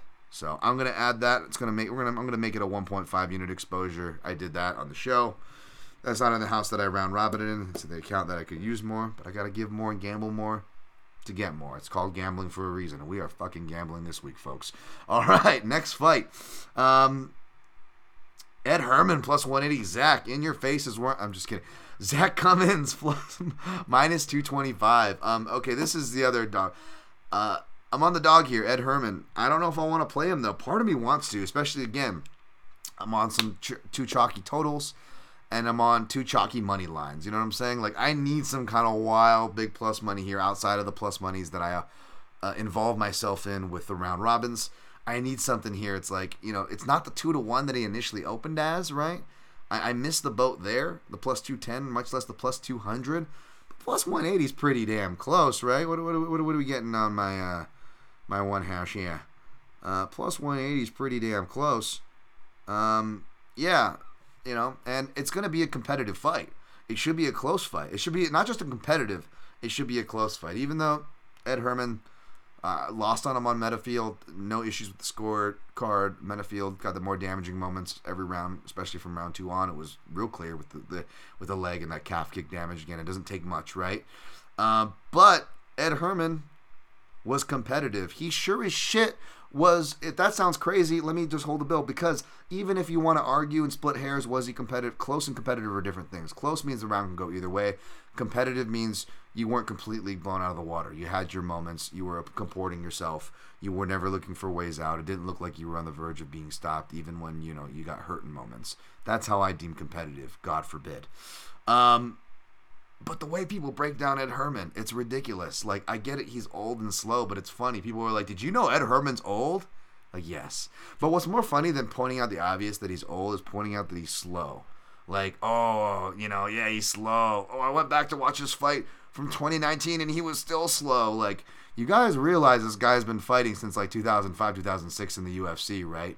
You guys realize that if you go back to those fights early in the UFC or even before, I don't know who needs to hear this, but Ed Herman was never a fast athlete. He was always slow. Ed Herman needs to make it ugly to win this fight. Again, not saying you need to pick him, not saying you need to like him. I'm not even a crazy Ed Herman fan. It's just the analysis always kind of blows me away, as reductive as it is. Newsflash. Ed Herman's always had to make it ugly and in the clinch. He kind of comes from the camp, Team Quest, that base all their fucking fighting around the clinch. I kind of would guess a thing called osmosis would still exist, being the only Team Quest fighter still training and actively fighting there. I don't see how any of this is a surprise, folks. Also, he competes in divisions where you can still get wins like this. I know light heavyweight is more of an athlete division of the big men's division from middleweight to heavyweight. Yes, you do need more of that athletic speed and explosiveness and pop that Ed Herman, yes, clearly doesn't have. But if we look at the common threads, it's either lights out grapplers who submitted him early on in his career before Ed Herman got his Brazilian Jiu-Jitsu black belt and actually became quite crafty on the ground himself, right? And even then, those were like the Ronaldo Souzas, the Damian Mayas in their prime, right? And again, athletes, right? Ronaldo Souza, especially in that equation more than Maya. Or strikers, it's lights out, knockout strikers who got to be early, got that athletic explosiveness. I hate to use that word, especially when we're talking about guys like Brunson and so on and so forth. But yes, like that's the southpaw. That's the guy who beat him. That's the guy who knocked him out. John Vellante, that was an ugly fight, granted, but that probably should have went Ed Herman's way. Even John Vellante was like, yeah, and his team was like, yeah, it's a pretty bad decision there. So if you take that out, like the dude's been winning way more than he's been losing, in a post-prime career of, again, newsflash, a guy who's already been slow. He's kind of lived in that slowness. So, again, if you want to pick against Ed Herman, that's completely fine. You want to pick against him being old, completely fine. But if you're going to say you're picking against him because he's slow, like it's some kind of fucking miraculous analysis you're providing, like I don't know what you've been watching, that you're only figuring this out now, or assuming that it's something, somewhat of a recent development. And I bring that up not to defend Ed Herman. I didn't even play this yet. I might not play it. I want to. If I can't think of anything for my round robin, I'm definitely throwing Ed Herman just money line in the round robin, because it's going to be close. We're going to have crazy judges. It's going to be a crazy fight. But again, not only does Zach Cummings not really fit that bill of being a knockout puncher, although I will say Zach Cummings, he's quietly accrued some knockouts later on in his career. If you look at the stats, which are wrong, because one of his best knockouts, they don't even count against Trevin Jones. He does a really cool combo that I like. It's probably janky and you look stupid if you're like someone like me doing it, and maybe even Cummings, but Cummings pulls it off, and fucking badass for him for doing it. But he, as a southpaw, which Cummings is, he throws a cross, and then he shifts and steps forward and throws a left hook into orthodox. I love it, right? And I actually will do that on the bag. And as I come in the left hook and orthodox, I kind of do a jump shift, like you'll see, Tyson, for lack of a better example. Not really a jump shift, but like kind of a jump, and it kind of like a little bit of a hop as you that left hook, and it loads you for a right uppercut to the body or coming up to the head. But he actually knocks down. Oh no, Akhmedov actually. Sorry, in the first round is Mario Akhmedov fight. Actually, in the loss, he actually scores a knockdown. But again, folks, Surprise, surprise. I don't sit down, brace yourselves. Fight metrics, stats are actually wrong when it comes to an MMA fight. Holy shit. I know. Yet people go out and fucking list them like their second nature without actually doing the tape, without properly putting in context. Meanwhile, my ass going through putting things in proper context, doing the tape, putting it together in a digestible format. Still get idiots in my comments going, "What about the context?" Anyways, but yeah, like he has quietly been doing better at the striking, but he's not a fast or explosive or a knockout artist or a dangerous first-round fighter. He's a slow starter himself. Cummings particularly is going to be a slow starter coming off not just a giant near 3-year layoff, but the biggest layoff of his career. Not only the biggest layoff of his career, coming off massive back injury. Wasn't sure he was going to be able to fight again. He wasn't even sure he was going to make it through camp. And again, he's fighting in his hometown. Last time he fought Kansas City, Missouri, he won. He's got a gym there. It's going to be such an amazing moment, and I'll be so happy for Zach Cummings. I have nothing against this guy. So happy for him if he wins. But that's a lot of pressure. You got all the pressure of the hometown stuff, all the tickets, people in your gym. It's going to be your retirement fight. You're putting that pressure in your retirement fight. Even though he's using it as motivation, as he should, he's bringing his kid for the first time, his daughter. That's going to be a first for him. He even admitted, if anything, that's going to be where his pressure comes from. He's going to be dealing with that. Again, just sounding like you weren't even expecting to make it through camp. This was just going to be a retirement fight, just showing up to get paid and going, you know what? I actually surprised myself, and I actually was able to get through the camp. Like, I get that you're trying to talk about and parlay a positive, but if we step back and look at what he's actually saying, boy, that says a lot about someone's mentality. It does not sound like, I know he calls himself out and says, don't do me wrong. Not that I'm not coming here to win the fight. Like, just the fact that that's in there and that he's not just it's in his head or a seed's planted. He is like doing the waltz with it and having dances and really exploring this idea and gaining it all. Like, all that's going to be really compounded. I know it's a bunch of narrative woo-woo, but again, all that's going to be compounded with the layoff, the home thing, and again, the injury. He wasn't a high percentage wrestler, even though he was a better accoladed wrestler in college than Ed Herman was. He is a second-degree black belt and compared to Ed Herman's first-degree one. Like, technically in the accolades, he's got an edge there. But size means something for a guy who did his best competition, even though he did fight at light heavyweight, although I think he hasn't fought there since MSV fight lost to the late, great Ryan Jimmo. A guy who competes at welterweight, and again, even at his best against smaller guys with his wrestling creds, he wasn't a really great takedown practitioner. Low percentage, not the greatest setups on his shots. A better shot than you would expect, but again, Zach Cummings is not a lights-out athlete. He's an athlete in the sense that he's done sports all his life, but he's not really an athletic guy. And the last time we saw him was arguably the last fight of his prime, to where now he's clearly post-prime, right? He was 34, 35. Now he's 38 years old. I know Ed Herman is 42, but Cummings is 38, maybe even going to be 39 this year. Either way, big layoff, not just an injury, like a potential changing injury. Like, wrestlers don't get any better with age in the first place. Zach Cummings wasn't a lights-out takedown wrestler in the first place. Didn't have the stats, not that the stats mean everything, to support him in the first place. But now you've got the back injury, a bigger guy who can still wrestle, and coaches used to wrestling on the regular. That's how Ed Herman's been keeping busy. He's wrestling and jiu-jitsu is the strength of both the area that he lives in, the gym that he takes part in, and as well as, even though it's not as much as obviously high-level training partners as coaches as the Florida American top team, the Portland Satellite American top team, still some decent people. You look at the people that you're working with, the strengths are in the wrestling and jiu-jitsu there for what that's worth. And rounding this final point, even though I see Zach Cummings' style to the point of him not being of already being a slow starter, not being an athletic, explosive guy, I think his style will age gracefully. But how much aging are we talking about? This guy's not even interested in fighting his out. His contract is probably going to be his retirement fight, right? And secondly, we don't know that until we see that. And just like a new camp needs an adjustment period, layoffs and fighting as an older person, a heavier person, a new weight class. He checks out all these boxes. He's going to be doing that for the first time. So again, we can call Ed Herman old. We can call him slow.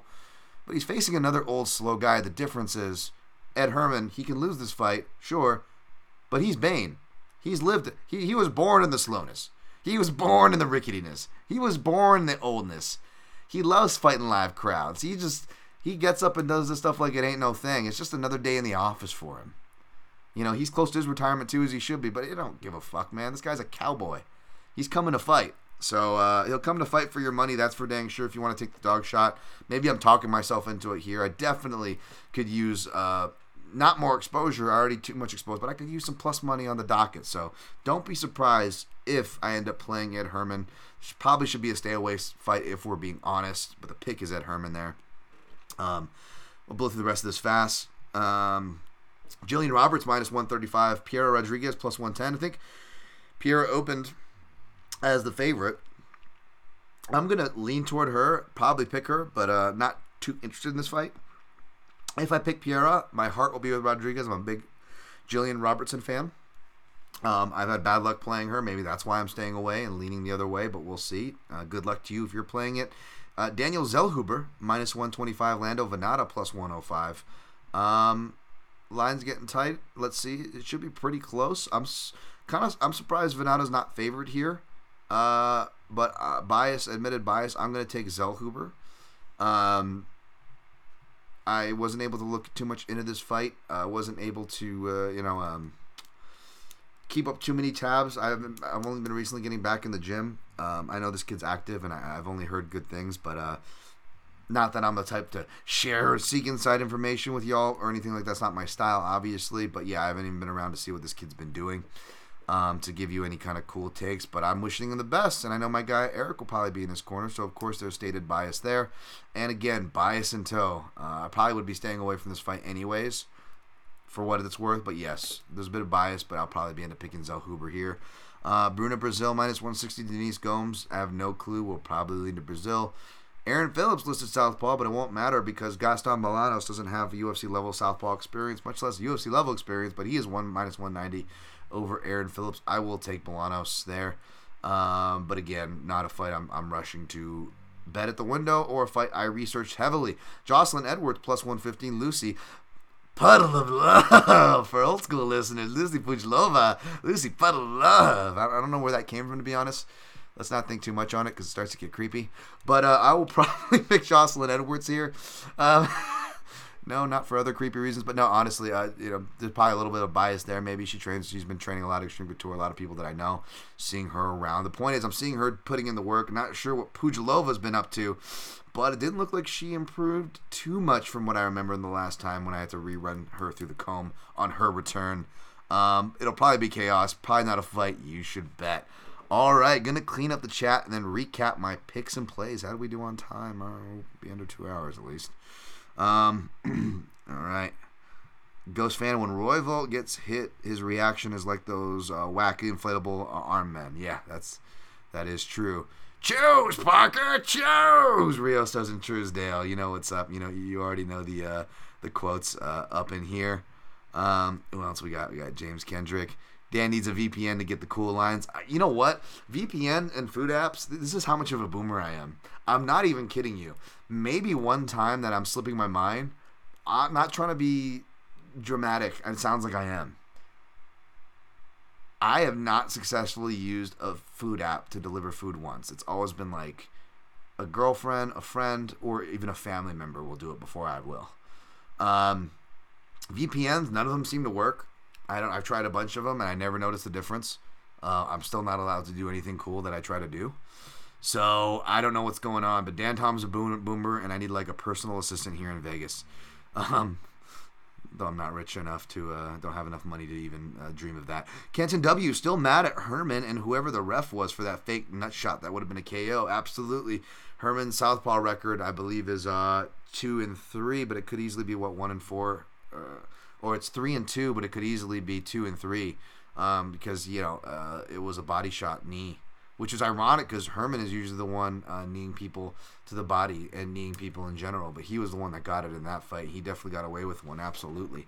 Sympathies to Mike Rodriguez and anybody who bet him there.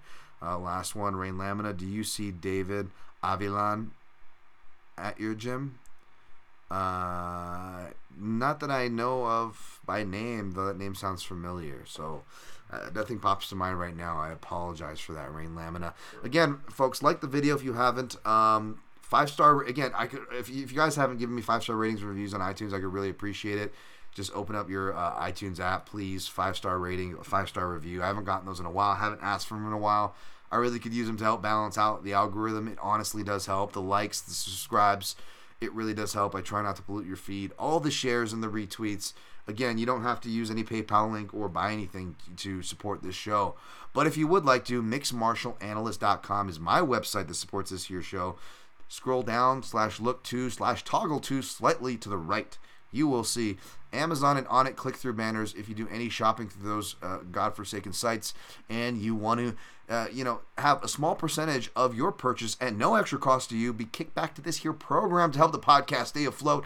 It is greatly welcome in that same place at mixedmartialanalyst.com, or where you can find me here at this little name tag with the creepy thumbs up I give at Dan Tom MMA on all social platforms. You will see my link tree, which has a secure PayPal link as well.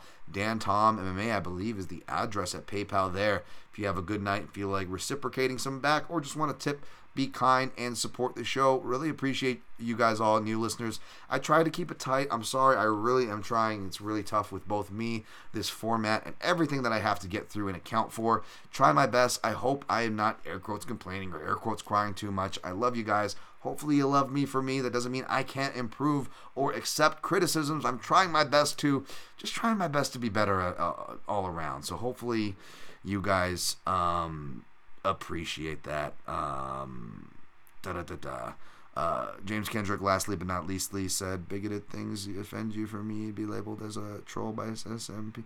I don't think people should be labeling you as a troll, sir. Everybody at South China Morning Post is cool. I'm sure your tone, everybody's tone gets misunderstood a lot. I don't expect anybody to like me. No one has to agree with me. But at the same time, I'm sure a lot of stuff I say is probably not meant to offend, and it does. So I'm apologetic there as well. I feel you, my man. All we can do is try to be better and move on. All right, recapping picks and plays and getting out of here. Taking Holloway over Allen. Taking Billy Quarantine, Billy Q, Tampa, Buffalo over Barbosa. Taking Mirzakhanov over Jacoby. Leaning toward Bozer over Cutelaba. Check my quick picks and plays. Leaning Gutierrez over Pedro Munoz. Check my quick picks and plays over at MMA Junkie at Dan Tom MMA on Fight Day. Leaning toward Rafa Garcia over Clay Guida. Again, check my quick picks and prognostications at MMA Junkie on Fight Day. Leaning toward Aljo on Brown. Again, check my final card picks that I tweet out at Dan Tom MMA on Twitter on Fight Day. Taking Nicolau over Royval. Taking Herman over Zach in your face is where I'm going to be retiring, maybe. Cummings. Sorry. Leaning toward Rodriguez over Robertson. We'll see. Check my picks on Fight Day. Leaning biasly toward Zellhuber over Venata. We'll see. Check my picks at Dan Tom MMA on Twitter on Fight Day. Leaning toward Brazil over Gomez. Check my picks again. Dan Tom MMA on Fight Day. Leaning toward Bolanos over Phillips. Again, check my picks at Dan Tom MMA on Fight Day on Twitter. Leaning toward Edwards over Puddle of Love. Again, check my picks on Fight Day. As of right now, I'm on Holloway. Holloway by decision. Holloway minus 177, 2 units. Quarantillo minus 171, 2.5 units. Quarantine round 2 plus 575. Quarter unit. Quarantine round 3 plus 700. Quarter unit. Nico Royval, which I just upped to 1.5 units for the under 2.5 rounds at minus 120. That's a 1.5 unit play. Took the same under 2.5 rounds at minus 120 for Mirzakhanov and Jacoby. For 1.2 units for hopefully a unit return in the round robin. You will see Holloway decision. You will see Quarantillo round 3. I'm not sure what else you see. You might see Mirzakhanov KO because that is the official pick and lean, albeit I'm not too confident, hence me not playing it straight up. Perhaps I'll throw it in the round robin if I can't think of anything better, and especially if I don't ante up the balls to play Ed Herman, finally get some plus money, get a damn dog on this docket, then you bet your ass you'll probably see Ed Herman fill out the round robin regardless if he makes a 1 unit straight play. I can't afford to put much more. Already way more exposed than I should be, but hey, bad bets cash all the time, and you can get sweep no matter how much work and how much justification you got. That's the game. It's luck either way. I'm grateful either way, and I'm wishing you luck either way. So best of luck, and always protect your daddy.